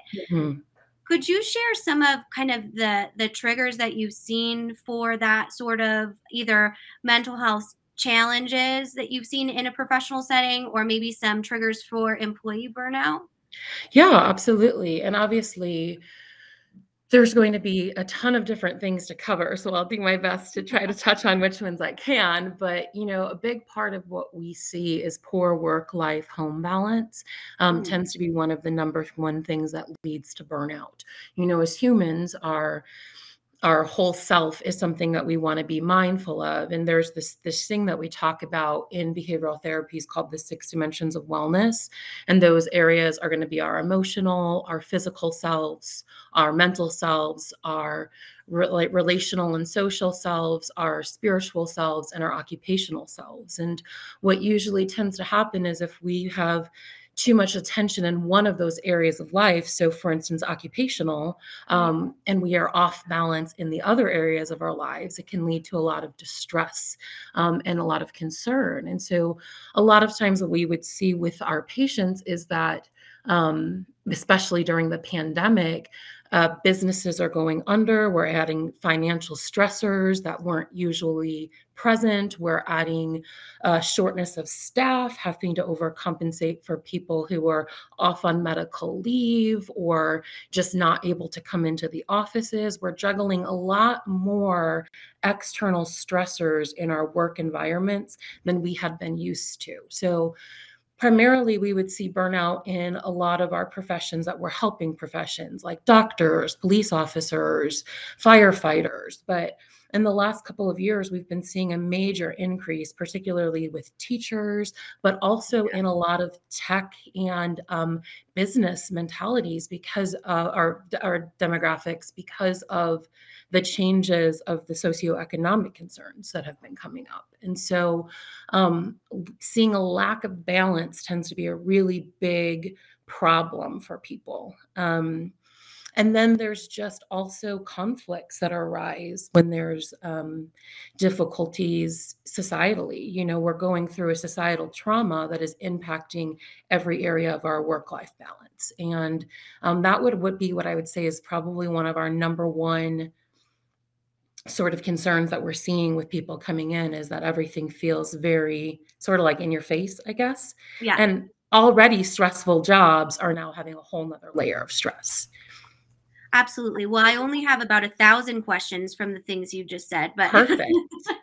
I think that's such a great overview. And just from a top line perspective, these 6 dimensions of wellness, what happens in a professional setting when one of those things might be in real area of trauma or really suffering for a professional? What are some things that you can see kind of in workplace behaviors that might come out? Oh, yeah, absolutely. That's a great question. A lot of times what we would be, I mean, it would be great if we could separate our work life from our personal lives, right? That would be excellent. In fact, Apple TV just put a show out about that. I think it's called like Split or something like that. But the principle of it is that these people show up in this elevator, and when they walk into their work life, they have no memory of their personal life. And when they leave wow. work, they have no memory of their work life. And it's this interesting like juxtaposition about like whether or not that is ideal. And what we know is that in theory, that sounds great, but it's just not practical, and it's not reasonable to be able to totally separate our personal lives from our work lives. And so a lot of times when we are looking at coworkers, employees who are starting to struggle with their mental health, there are definitely some warning signs. One of the things we might start to notice is a difficulty of concentration, especially if you have a person who is usually quite productive and there's a change of a behavior with their abilities to accomplish their tasks or focus in meetings. That might be a sort of warning sign. Changes in mood or behavior might be another thing, especially if it's an extreme difference. If somebody is, maybe a little bit more docile and, calm, and you start seeing that they're shorter and more irritating, there could be something off balance, right? Now, obviously in the workplace, we struggle with wanting to make sure that we're remaining ethical and not asking questions that are too personal, but we could definitely support coworkers who are struggling with their caseloads, their workloads, whatever that might be, would be one of the things we might want to look at. The way that we interact and engage with each other is sort of this baseline that gets set. And when we're deviating from a baseline for normal behaviors, I think it's safe to assume that there's probably something going on, and Right. it could be something in one of those other dimensions. Interesting. So you kind of touched on it a little bit. And from a leadership perspective, even middle management, a manager, those types of things, if you do manage employees within the workforce and you see some of these signs, what are some things that you can do to help address them in, a sensitive but appropriate way? Yeah, I think checking in is a big piece of that. We always want to keep professional boundaries up, especially in management. And so it's not really fair or safe to make any assumptions about maybe what's going on in a person's personal life. But I think the more sort of tangible evidence we have of these changes, like things like, hey, I noticed that you've been having a hard time meeting your deadlines. Is there something going on? Is there something I can help you with? I think approaching it from an angle of help sort of opens a door that allows your, employee to feel comfortable, perhaps expressing, yes, I'm feeling overwhelmed, or, maybe it's a punctuality thing. Hey, I've noticed that you've been showing up to work a lot lately, like lately, and that's not a typical behavior for you. Is everything okay? Is there anything I can do to help? I think creating an environment that is welcome and open and focused around a language that is about helping versus reprimanding first is usually a better step, because that opens up a space for your employees to be able to share if things are happening that they do need help. They might say, yeah, I'm having a hard time concentrating and focusing, or I've been really down lately, or there's something going on with my kids and getting them to school. And we can kind of see if there's a bigger problem happening. It's a tough spot because we need our employees to be able to do their jobs and to do their jobs well. There are certain requirements. I don't think it's necessarily like about making accommodations, but checking in and caring about the well-being of your employees can go a really long way as a manager. Certainly. And we talk about that a lot in digital transformation, and our change practitioners. That's a big thing that they bring to the table is teaching executives and leaders, specifically with technology, how to create that open feedback loop, because technology can often stem a lot of fear. And what that means. And before I ask my next question, I just want to take a quick break to just mention where our guests are joining us from today. So we do have an international audience. So we have some from Louisville, Kentucky here, and Mesa, Arizona. Teresa Richardson, who's one of our change directors here at Third Stage, so she should have some great questions to ask. We've got some from Denver and Parker, Colorado. And then some internationally as well. So welcome everyone for joining us. I definitely highly encourage you to drop a question or some feedback, engage in the conversation in the chat while we have Bree to teach us, how to be more human in technology, because that's not something we're typically great at. So with that, Bree, when you do talk about kind of the changes in specifically the technology industry and how employees are kind of suffering more in that area or being challenged in different ways that you didn't see kind of pre-pandemic, can you dig into what some of those areas are and maybe some root causes? Yeah, I think some of the areas, I guess the best way that I can sort of like summarize it is I think having to do with insecurity about jobs, insecurity about the functioning, insecurity about the finances going into businesses. I've had clients that have come in who were in the middle of a startup and right when the pandemic hit. And as you know, when you are launching startups, there is a whole lot that is going into that already. But on top of that, now we're adding funding sources being cut. We're adding, having to cut staff because of that funding, having to juggle a whole lot more. And so what it just seems like with this pandemic, especially with my clients who have been in tech industries, is that it's already difficult enough to do something and, do something like a startup. But then when we're adding now, you have to add all these other facets to your job that originally somebody else was going to do. It adds a whole lot of juggling and a lot of time that goes into this project, this like baby that you've been putting out.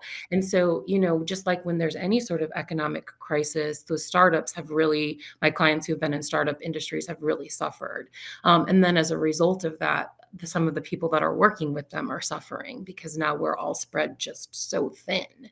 And so I think that the financial climate changing has a huge impact on the tech industries. And plus, we are in a time where tech industries are involved like in medical fields and trying to keep up with the things that are changing and requirements. My brother actually works in medical sales, and I would always joke with him about how easy his job was. But then the pandemic hit, and the next thing you know, my brother, who is typically dealing with, these sales and it's pretty easy, he's now dealing with shortages. He's now dealing with these very unhappy clients. He's dealing with people who are in high need. And so the need changes so much with our society. And I think that has this trickle down effect into the individuals that are participating in this. And so I feel like it's just this increase of pressure to get everything done and to then juggle that, going back to the balance with everything else that's happening in their real lives,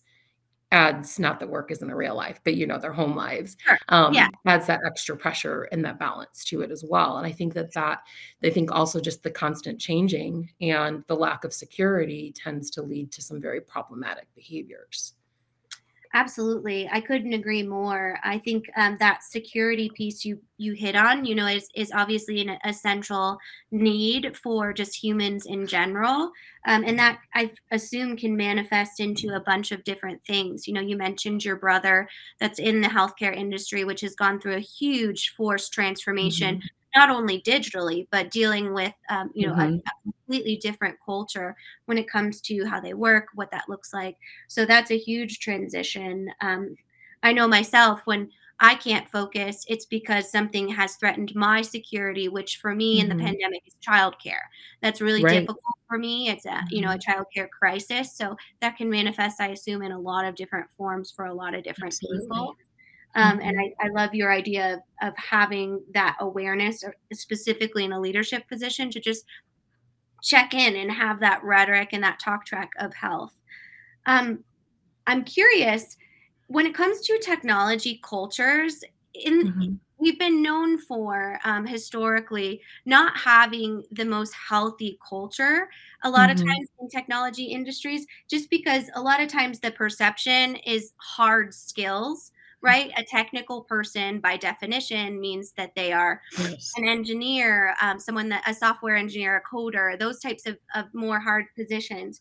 So I wondered if you could kind of give us a lens into company culture and how to Mhm. humanize that in a space Absolutely. that has been historically not Mhm. great at being able to do that. Yeah, and I think it's interesting because there are these two facets of our brains. We've got our emotional part of our brain and our logical part of our brain. And in one of the therapies that we teach, it's something called DBT, which is dialectical behavioral therapies. Part of the goal for that mindfulness is using something called our wise mind that takes into account our emotional mind and our logical mind. If we swing too far into the logical mind, we might become cold and rigid, very black and white in our thinking, which can lead to a lot of very stubborn behaviors, a lot of digging heels in, a lot of power dynamics. When we lean too far into that emotional mind or that emotional self, we might be impulsive and reactive. And neither one of those creates a cultural environment that feels safe for people. Mhm. Now, it's funny because us empaths, the emotional type, we Yeah. always talk about how we don't do well with technology. Yeah. Because I don't understand it. I don't understand a computer and code. Talk to you about your feelings. I can understand that. I can Mhm. connect with you, but there is this sort of like biological difference of personality that we do want to take into account, especially in a tech industry. Emotions, and recognizing emotions, talking about emotions, it probably won't come naturally in this environment. But that doesn't mean that people are not having an emotional experience. That Mhm. doesn't mean that they're not experiencing fear or distress or self doubt or self loathing, because humans, we're not robots and we're Mhm. not machines. And so it kind of cuts us like short when we only look at people through that lens. And so I Mhm. think trying to bring a balance into a work culture can be helpful there. What even if it's something like mixers or like a little bit of time before meetings to humanize the approach. I mean, fun is a little bit easier to deal with than anger, right? And Yeah. so even opening up a door to allow some positive emotional experiences into the workday, then following that up with checking in and seeing again if somebody's behaviors are sort of a little bit off, being able to recognize that, there is, something else that can be done. Like something else can be done. We can check in on them, we can still ask them. But it definitely does become this question of, am I willing to be countercultural, which is ultimately what we're requesting, because the tech industry for so long has been very sort of techie, Yeah. and Right. so am I willing to recognize these and adapt to and change some of that environment and that culture?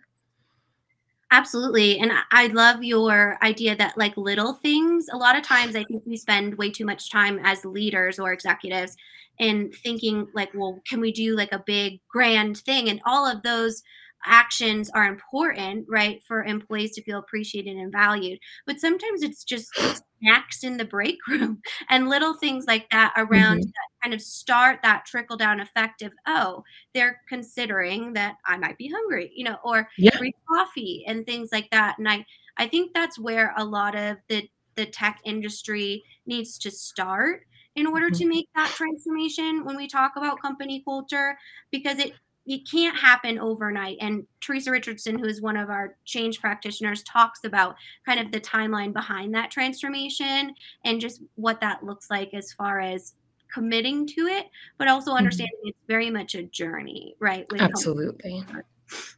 And that's where we really do want to be able to set realistic goals for this change, That's a right? I mean, it's not realistic to sit down and have a circle with a talking stick in a tech environment where we really kind of just like open that door. That's not Yeah. appropriate. Yeah. But, checking in, like I like that you had mentioned meeting a physical need like food. They might be thinking about me. That is starting to humanize, and it's starting to recognize, and even just coworkers following up on little things that they might know about their employees. Like, hey, how'd that baseball game for your kid go? Just a little bit of something, even if it's very small, can actually go a long way in morale for a person, because a person does want to feel seen and valued and know that they contribute to the team that they're a part of beyond just their skills, that they are liked, that they are enjoyed, because we do have this social component and the social need to ourselves where we do need to feel respected and appreciated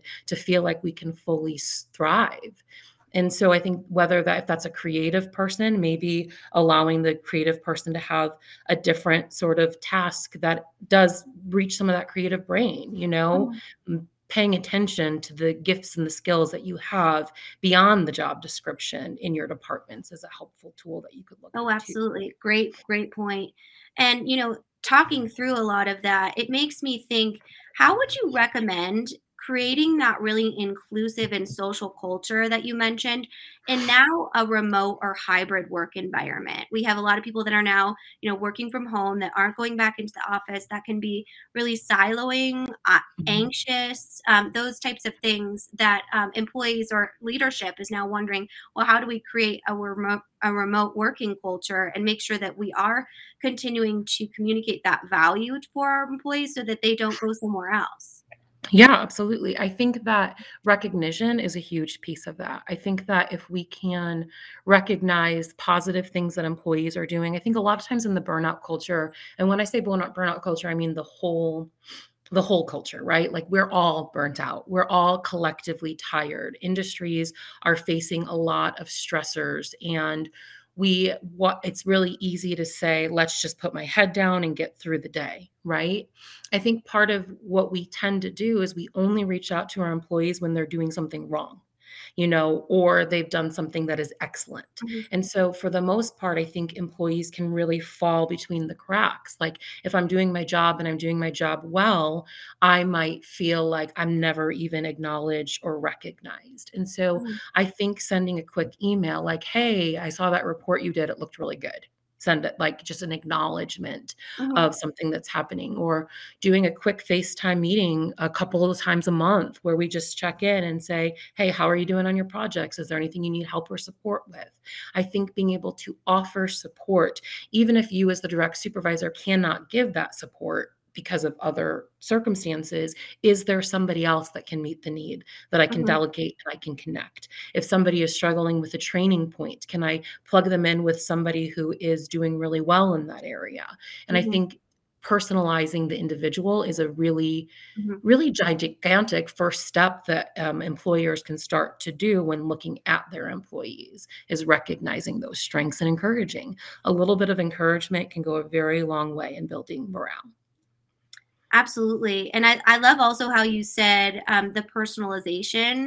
And it makes me think my husband, who actually works at Third Stage with me, he leads a lot of teams here, and he always knows about like some so-and-so's daughter is going to dance class and blah, blah, blah. And we've always had a remote culture. And I'm like, how do you do that? How do you know all of these things? And he's like, well, I always leave space with my one-on-ones when we start to actually have like a true human conversation. I've always admired his ability to do that and kind of stop from the go, go, go and recognize that each person has their own unique needs that they need to talk to and create that trust within that leadership connection. Yeah, absolutely. That's great. And I love that notion of building the time in and really looking at our schedule and saying, where can I create room for this? We're here chatting with Bree Peterson, who's a licensed therapist, and we're talking about employee burnout and human behavior and digital transformation. We're going to continue the conversation when we return with more Transformation Ground Control.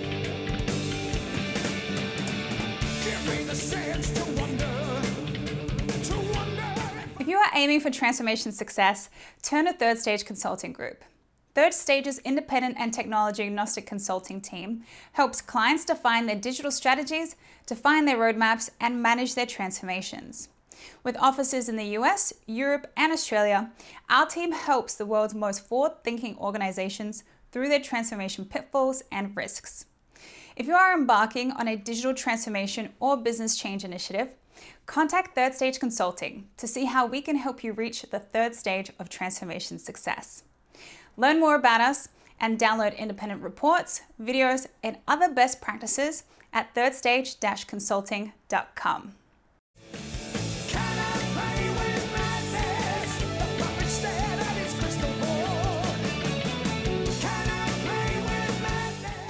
Hello, welcome back to Transformation Ground Control, episode number 69. You can find new episodes every Wednesday on social media and all the podcast audio platforms. We're going to jump right into the conversation between Kyler and Bree Peterson, who's a licensed therapist. Teresa asked us, what guidance would you have for an employee who is feeling overwhelmed and needs a change? Should they broach the subject in a professional manner, or how should they do that, I should say? Yeah, that's a great question. And actually, in the group that I teach, I do an entire hour-long lecture on this very question. We talk about it as our communication, our assertive communication skills. And sometimes what can make it very difficult for us to use our assertive communication skills is when there's a perceived power dynamic, talking to a boss, asking for help, especially when, going back to the security, it feels like my livelihood is dependent upon this job. Right. So a lot of times what we might end up doing is just we keep saying yes, and we keep on taking on more. And then that builds, it adds to the plate. Before long, we're overwhelmed and we're totally ready to shut down. And so to be able to open up a conversation that talks about the benefits for receiving the accommodation for the company is a great way to word that. An assertiveness script is something we call the Dear Man. And so the describing, let's say I'm feeling overwhelmed and I have to talk to my boss. It might be something like, hey, I have a lot of projects that I'm juggling right now, and I'm having a hard time keeping up with everything. We want to stick to what we're talking about. We don't want to pull in all the things that are happening in our personal lives yet. We don't want to overshare or make excuses. We really just want to stick to the point. What's happening is I'm having a hard time maintaining this workload, right? That helps us hone the conversation in, and we're setting ourselves up for a productive and assertive conversation.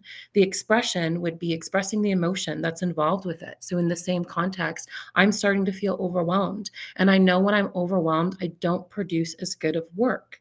You know, being able to speak to how we're feeling is a difficult bridge to gap when we're not used to that in a work environment. But again, having healthy relationships with our bosses, supervisors, being able to have open and transparent conversations is huge there. And then the A is asserting myself. So that's asking for what I need. I need more time on this project. I need some help. I need some coaching. I need some guidance. And the next thing we want to look for is the R, which is reward. I believe if I get that, I will be productive. I will be efficient. I will do this project well. I'll get it in on time with a little bit of help. Right? Because what we want to be setting up when we're talking to or asserting a need or a boundary, especially to a supervisor, is that there's a reward for them. And that will be, I can prevent myself from burning out. Because the fact of the matter is, if we reach max burnout, that's when a medical leave of absence is necessary, right? Yeah. If I've reached max burnout, if I'm getting to that place where I know I'm going to, pop the top and just lose it, then I'm preventing that by asking for the help now. And so being aware of ourselves, especially if we've tried self-care, leaving work at home, all of these other things to try to prevent ourselves from reaching that place of being overwhelmed. The other side of that is setting up goals that are specific and smart for ourselves. So if we're overwhelmed by a project, sometimes we can really get in our heads when we're looking at that project as a whole instead of the next step. And so if we're struggling on an interpersonal level with being overwhelmed and we're maybe not feeling all the way comfortable yet asking for help or reaching out to a supervisor, can I simplify? Can I bring that down? Can I take it a step at a time, do some breathing in between so that I'm not becoming so overwhelmed and dysregulated at work? Wow. I mean, that I'm like, furiously taking notes here for myself. Okay. But no, so that sounds like, especially kind of those talk tracks or those templates of asking for what you need, that sounds like it could be packaged into like a really valuable training or resource. So, how would you recommend leaders, maybe HR leaders or change management leaders, to package that without seeming kind of invasive? You know what I mean? Like, this is what you should say. This is what you should do. As opposed to saying, like, this is a resource for you in order to help have a very vulnerable conversation that I think is brave to have. And that makes you a good employee. So how would you recommend leadership positioning that as a resource or other, employee benefit mental health resources? Absolutely. I think it's a trickle down. And I think it starts actually with training your managers and your supervisors. I think having conversations like this one that we're having, reaching out to some of your like local supports, whether it's individual therapists, there's also people who actually do trainings like this for corporations that can meet with this upper management, so we can learn about trauma and being a trauma-informed work environment. So we can learn about cultures and cultural impacts and implications. I think training your managers and trainers is where it starts, because if we have management that is approachable, it's more likely that our employees are going to feel comfortable then using these skills. And I think that having great employee assistant programs, having benefits for mental health counseling, those sorts of things are also incredibly important in corporations, because if a person is struggling and having a hard time, for them to know we are a company that values you and your overall wellness, including your mental health, employees might take an opportunity to go talk to a counselor. As I mentioned earlier, a lot of my clients in the past 2 years had never even considered counseling before because they just hadn't needed it up until that point. And then I think we can treat it like cultural competency trainings, managing conflict in the work environment, communication in the work environment. You can do sort of like seminars and you can do trainings, whether they're virtual or whatnot, to start to change the language of these cultures, to start to let them know, hey, this is what we're on board with. We would like for you to come on board with us to make this a healthier work environment for everybody. But I really think it has to start at that upper management, learning the skills and buying into that value. Absolutely. And so just so I understand, because I didn't ever really associate trauma with a professional environment.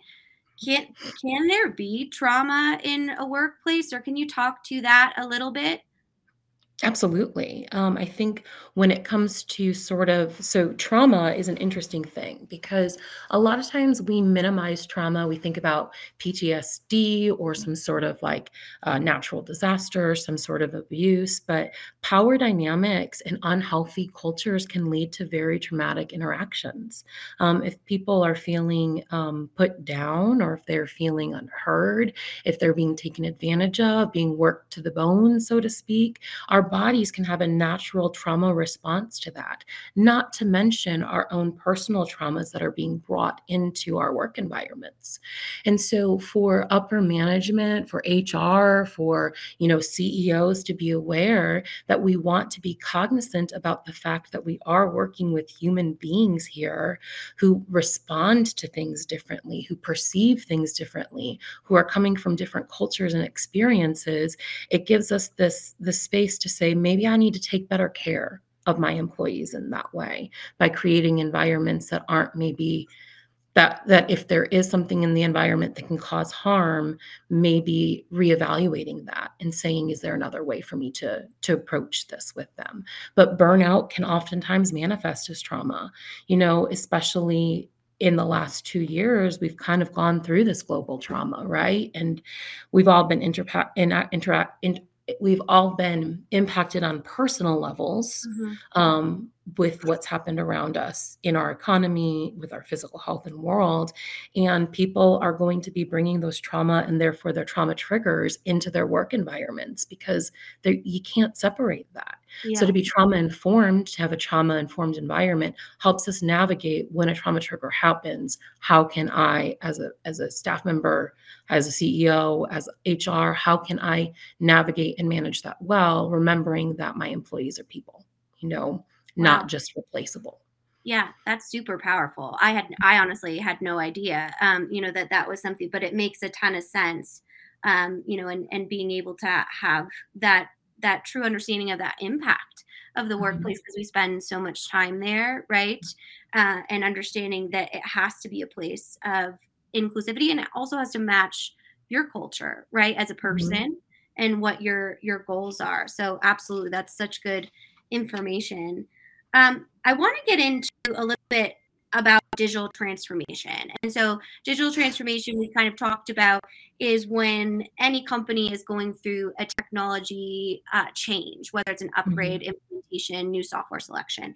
And this can be a time of really high stress for not only the leadership of the company because of the investment, time, and resources, but also the project execution team.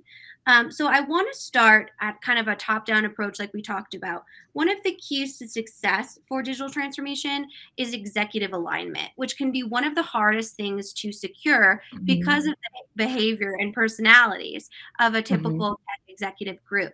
So if you are going through a digital transformation or really any strategic initiative and need to solidify that alignment, what are some of the things from a human behavior standpoint we should consider when working with an executive tier of a company? Yeah, that's a great question. So I think there's a couple of things that we want to look at. And I think that this will actually be the whole trickle down. People in general don't do great with change. We have, going back to that security thing, some of those animalistic ways that we respond to things are in our fight, flight, and freeze. And so what happens when we've got an executive team is we're bringing different people with different personalities to the table that are going to have different objectives, different opinions, different priorities, different values. And so I agree that it's so important at the top tier that we're a united front, because if you are, think about it with parenting, right? If two parents are not on the same page with their kids, they're going to triangulate. Like if they know dad always lets them have the fruit snacks and mom doesn't let them have the fruit snacks, they're going to go to dad first. And if mom says no, they're probably going to go to dad afterwards and hope that the two of them aren't communicating. Obviously as adults, we have outgrown a lot of that behaviors, but not necessarily at the core. We always are trying to, have our needs and objectives met. And so I think recognizing things like different personalities, being aligned on things like company and cultural values of our company, and making sure that the changes that we're ruling out, we are on the same page with. That might be calling in a professional to help you navigate if you cannot reach that united front on your own. That might be compromising in certain things. But I think that, personalities, baseline responses to things, cultures, those sorts of things are all going to impact when we're moving forward a systematic change and getting on the same page, understanding communication styles, learning skills for healthy communications. That's where consultants can be really helpful if for some reason we're not able to get on that same page on our own. Because it's complicated. Absolutely. Yeah, totally. And I think you do our subtle sales messaging better than we do now when it comes to consultants. And we always joke here that our change practitioners are really therapists that go into the actual piece. And I definitely want to get into that in just a little bit. But when it comes to the project team, like we talked about, these might be people that are putting in 60 hours a week for a temporary amount of time because they are implementing this technology. And it might be going really well in one area of the business, but completely failing in another. And that's, obviously a huge point of stress. So if you are a project leader or something like that, or even an employee in your own awareness, how can you make sure that burnout doesn't happen in those times of really high stress? Yeah, that's a tough balance to accomplish for sure. But bringing back into our overall wellness is the first place we're going to want to look at. So if we know that there's a temporary stressor, like for the next 3 months, I'm going to be working 60 hours, right? I Mhm. think that upper management, the leadership, that sort of thing, we can look at that and we can recognize it. So anything that we can take off of the plates of somebody who has a temporary job change as they're trying to move something forward can be helpful in offering that same amount of support. The other thing is we might want to consider creating time and space in those projects for self-care, whether that's, hey, on Friday of the third Friday every month, I want you to take a half a day. I know we've got a lot to go. I know that there's a lot of pressure, but it's important for you to take care of yourself, right? PTO benefits, things like that. Maybe even if it's in the budget, sending a gift card to a steak restaurant where they can go take a night with whoever their loved ones are and decompress. Showing that physiological support in this difficult time, recognizing that it's temporary, using that language and encouragement of saying, hey, you're doing a great job. I know that this is hard, and then again, alleviating some of the things that we can. So like if previous job functionings are maybe not as important right now, is there somebody else that can take over that so they're not juggling all their regular things and then the new things on top of it, really being sort of mindful of it being temporary and getting everybody on the same page of recognizing this, we can do this hard thing right now, we've got each other's backs. And I think that is going to also involve each individual learning how to manage their own stress. Because what happens, I think, a lot of times is that we don't do a good job managing our own stressors, and then we can take things out on our employees or our coworkers. Right. And we maybe are brash, we're maybe too quick, we're maybe too rigid, and then that trickles down into them, knocks them off. They're now afraid about the security of their job and productivity, and round we go. Right. So making sure that everybody that's a part of that team is caring for themselves. Obviously, you can't force somebody to do self-care, but again, going back into that environment, can we find an hour? Can we take a break? Can we have a coffee break? Can we, if is losing that 1 hour or was working that 1 hour worth the potential benefits of supporting my team? Does that sort of Absolutely. answer your question? Oh, absolutely. You totally nailed it, as you've done this entire time. It's like you're a pro at live stream podcasting. So perfect. This is my first one, actually. Oh my goodness. Well, you're not your last one with the way you're doing. No, I'm just so taking that and scaling it in a different area, because I think it's so important, what you said about being able to make those, not only communicate that the benefit or that the project is temporary, but also looking at the benefits and making sure that you're creating that space, carving out that space for self-care. I wondered what your take would be on multinational companies and cultures. For example, we work as a global consultancy, and so we might have a manufacturing plant in Zimbabwe, and then we might have a distribution area in London, and then a different leg of the organization in Seattle. And so sometimes it can be really difficult bringing together all of those cultures, because I think a lot of times many of those executives kind of sit in their office and they say, oh, well, I'm just going to tell them they all need to do this, and don't realize the impact that culture can have. So I wondered if you could speak to that a little bit on how they could be mindful that these are completely different entities, not only multinationally, but throughout an organization, those sub as well. Yeah, absolutely. And it is probably one of the most vital things that anybody that's a CEO, managing a company, managing people can do is be aware and mindful of cultural competencies. It is probably understanding mental health and cultural competencies is probably two of the most important things that we really do need to do. And now there's trainings that you can take, cultural competency trainings, which is obviously only one part of it.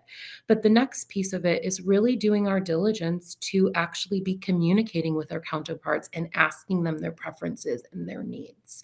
I think a lot of times what we sort of do, especially in this very productivity focused culture, right? Time is money. That's what we hear all of the time. And we have deadlines to meet. We have, all sorts of barriers to getting these things done. But to be able to take time and to say, hey, this is what we're thinking. What do you think about that? Does that feel like it will work with your team? And also posturing ourselves in a way that says, please, if that's not going to work with you, let me know, right? I don't necessarily think we need to go in there and say, tell me what's offensive to you, right? Because that might be offensive. And so instead, it's going to be going in there and really treating and under doing our own work to understand cultures, but also creating an environment that is inclusive of a decision making, especially like, you think that there are some Muslim cultures that pray at certain times in a day. And so if you're working with somebody who has very strong religious point of views, it might be offensive if you're pushing to schedule a meeting during a time that is important for their religious practice. Also time differences. One of the things that I've learned about people in France is that people in France, the school system is all like backwards. Like they take a really long lunch break. Everybody comes home and has lunch as a family, because we don't really know, or they take months off for vacations, which I really wish we would buy into that one. Me too. But I'm good with that. so because we just to be aware that there are cultural things at play here, even not only with national cultures, but within our own society, there are different cultural barriers that we need to be aware of. So keeping an open posture, asking people from different cultures, their preferences, their input, their feedback, opening up that conversation is going to be a huge part of it, because then we're not making assumptions. I think it's when we make assumptions that we really do sort of make fools of ourselves, right? Versus actually just checking in and saying, is this okay? And that can go a really long way, I think. But again, there's consultants for cultural competency trainings that I do very much so recommend. Yeah, there you go. Excellent. And that brings me kind of to my next piece of it. Obviously, we do a ton in organizational change management, and one of our biggest barriers is not having, I would say, a communication competency is what I would build off of the cultural competency, in the fact that many times we might be working with an IT focused team, even though we do promote diversity within the core cultural team, mostly so that our businesses can get an understanding of, oh, this affects you in this way in that department. I had no idea, and opening up that channel for communication. But a lot of times we struggle with helping organizations to understand that organizational change management is actually the number one key to implementing any new technology, and it is not just an email. So in a scenario where you have a new technology entering an employee's sphere of influence or experience, right? And they're just told like, hey, we're turning on this new system, half your job is now automated. And all of a sudden we have this huge pocket of resistance because they're like, whoa, are robots taking over the world? What's happening? Especially in our current climate with emerging technologies such as AI, predictive analytics, those types of things. So how can we as organizational change consultants or business leaders understand the impact of telling someone half your job will now be automated in a way that is not going to be the scariest thing you've ever said to someone in a work environment? Yes. And that will, the way that we present this can very much so lead to panic. And panic is one of the strongest emotions we can experience. Panic, anger, fear, all of that stuff becomes really overpowering and will very much so cloud the judgment of the person who's experiencing that. And so if we're going back to the model of understanding security, I think a lot of times people don't do well with change because they're fearful. They don't know what that's going to mean for them. And so making sure that we're taking the time to say, this is part of your job is going to be automated. This is how it's going to change your job. But to be able to assure, if this is the case, your pay is going to be the same. You're still a valued employee. We have other opportunities that we want to explore that we will need you to be a part of. Because I think that, with anything, people are afraid of being pushed out of their security, of their, this culture, this place that has been important to them. I think about it with even going back is to just different cultures or different generations, looking at this sort of like email culture. My dad is 60, I think 5 or something like that. And I love to tease him because he texts like this, one finger, and he types one finger. And part of what I have to recognize is my dad's doing a great job keeping up with technology as it's changing. Yeah. But a lot of our older demographics of employees, they didn't have computers, they didn't have laptops, they didn't have cell phones. And so when they see another system change, there becomes this fear sometimes of, will I be able to keep up? Am I adequate? Am I enough? Changing somebody's job, especially if they've been in it for a while, can be very fearful. So offering trainings when a system trains, letting them know that their job is secure, letting them know what it is that we will be asking of them, since this portion of our job is now going automatic. Also explaining the benefits for the company and for them by automating this system, right? Is it going to save us money? Is it going to, free up their time to do other things? I think that's where communication is so important. And our temptation is just, here's an email, we're doing it, because I said so. And people in general don't do well with because I said so. They want to know and have understanding of why the system's changing and how it will benefit them. Absolutely. I mean, that's so important, that assurance piece, and really understanding the importance behind that, because much of the resistance is often unintentional. Teresa, our change practitioner, always says, and I'll steal her line here, people don't come to do a bad job. There just might be this level of insecurity around their security within the workplace. So definitely well said.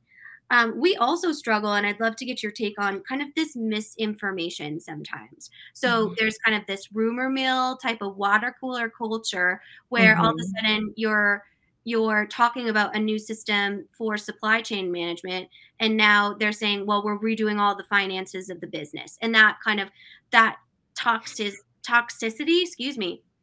moves through the overall lower or upper sometimes tier of the organization. So how can you help to manage any misinformation around your new technology in defining it and communicating it, so you don't create this unrest or disruption within your overall company culture? Again, I think this is going to be one of those trickle down things. I think there's a couple of very practical things we can do, and then there's a couple very specific things we can do. I think from a practical point of view, opening up communications. Maybe it's newsletters, maybe it's videos where CEOs are explaining the changes.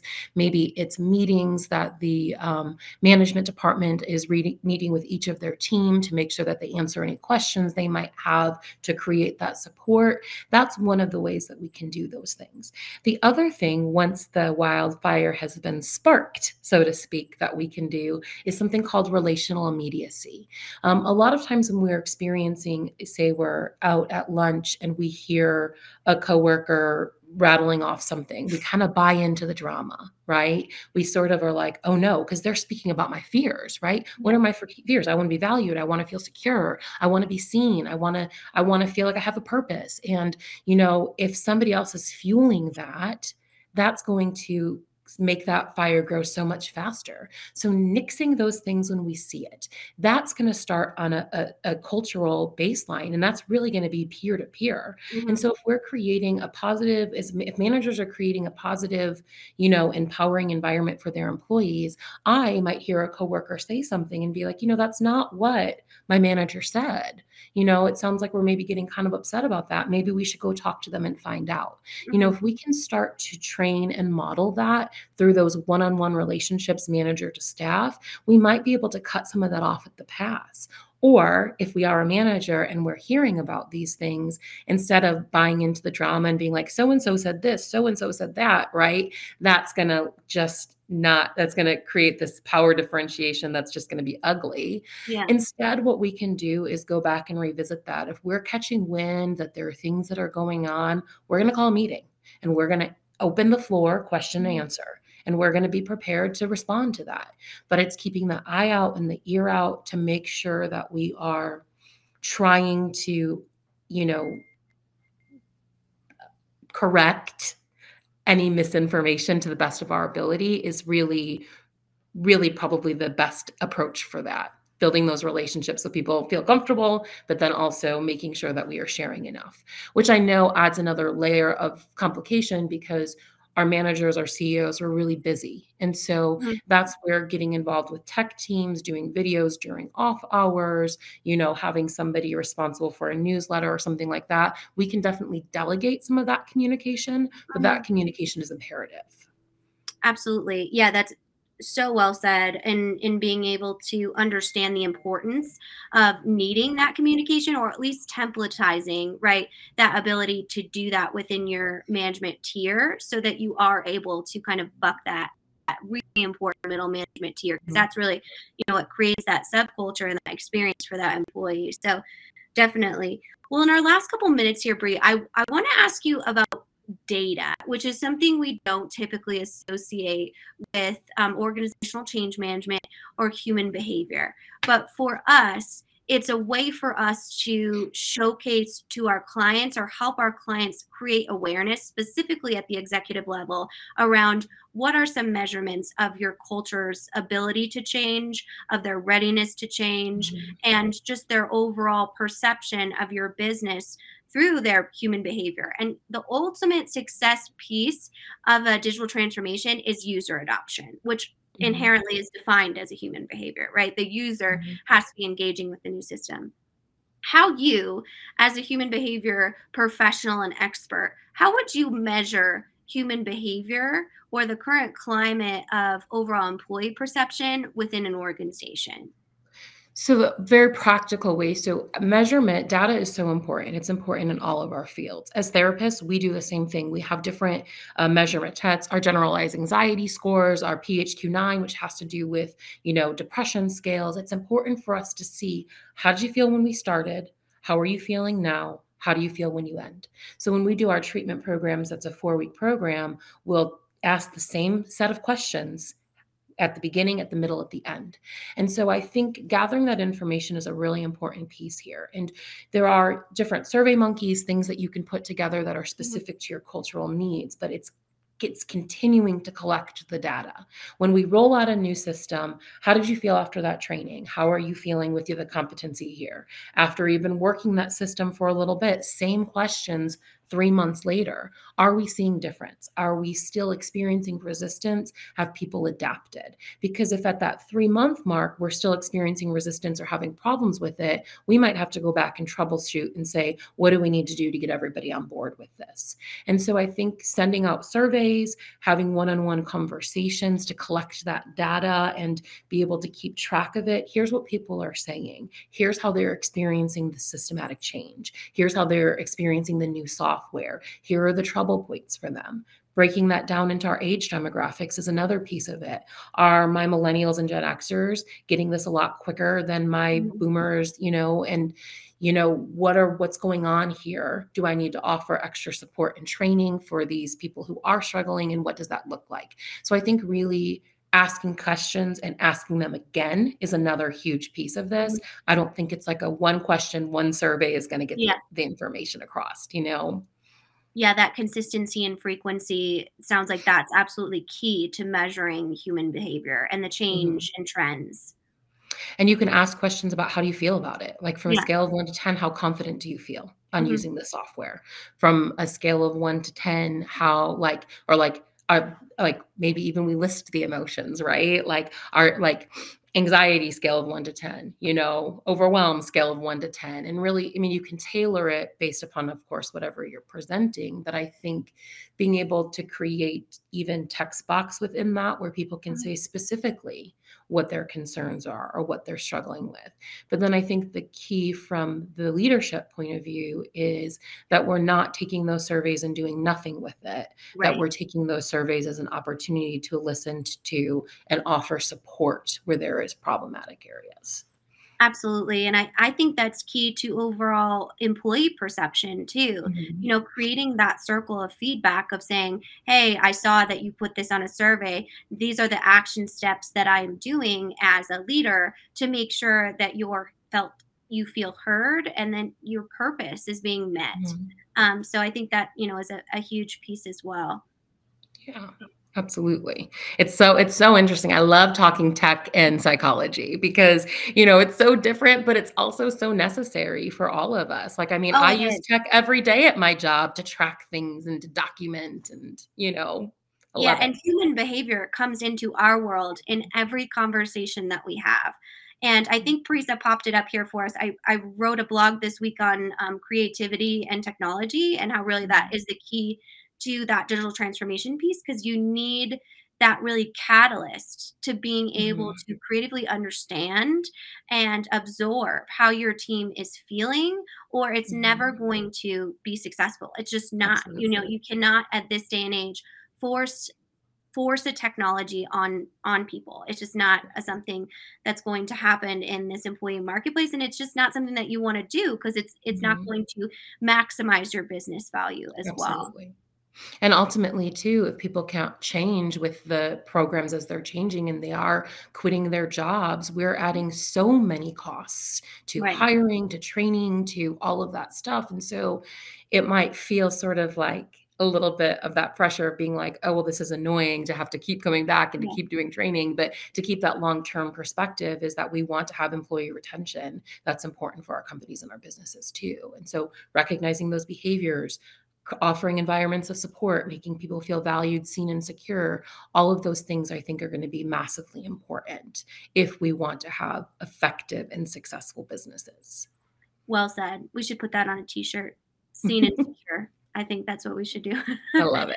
Yeah. Well, thank you so much for your time and insight today, Bria. It's been so cool to talk to you and be able to understand how important understanding human behavior really is to a digital transformation and just in general in our workplace life and overall experience. Okay, thanks, Kyler and Bree. That was a really interesting conversation, going deep into the psyche of organizations and employees within the organization. We're going to take a quick break. When we come back, we'll debrief and dive into some of those takeaways from that conversation when we return with more Transformation Ground Control.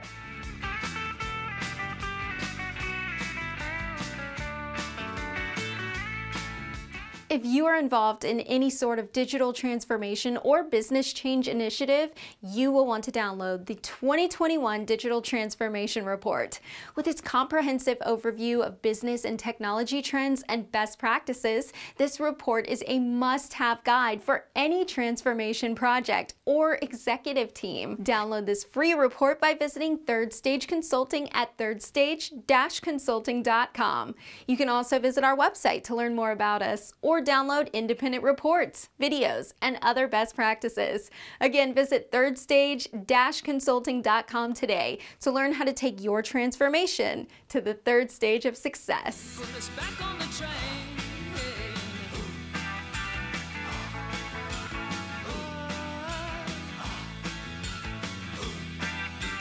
Hello, welcome back to Transformation Ground Control, episode number 69. My name is Eric Kimberling here with Kyler. Kyler, we just had Bree on the show, and what were your takeaways from your conversation with her? Yeah, Bree's always great because she kind of bridges the gap in being an industrial psychologist and specializing in the workplace between therapy and human behavior and how that manifests in the workplace. And I learned a lot from her, especially around employee burnout and what that looks like in identifying employee burnout in different organizations and management structures too. Specifically, in that employee burnout and putting it in actual metrics is really expensive to organizations, especially a lot of times when it is some sort of mental health issue or over stress, those types of things, because legally you're going to have to pay the short-term disability or those types of things to have that employee be actually treated. So that was something that I thought was really interesting, and hopefully you can manage your employee and have those types of conversations before that actually happens. But that's a great kind of business value case to add those kind of sort of mental health awareness coaching for your management team so that they can identify those different red flags when it comes to an employee that might have an issue or be struggling. Yeah.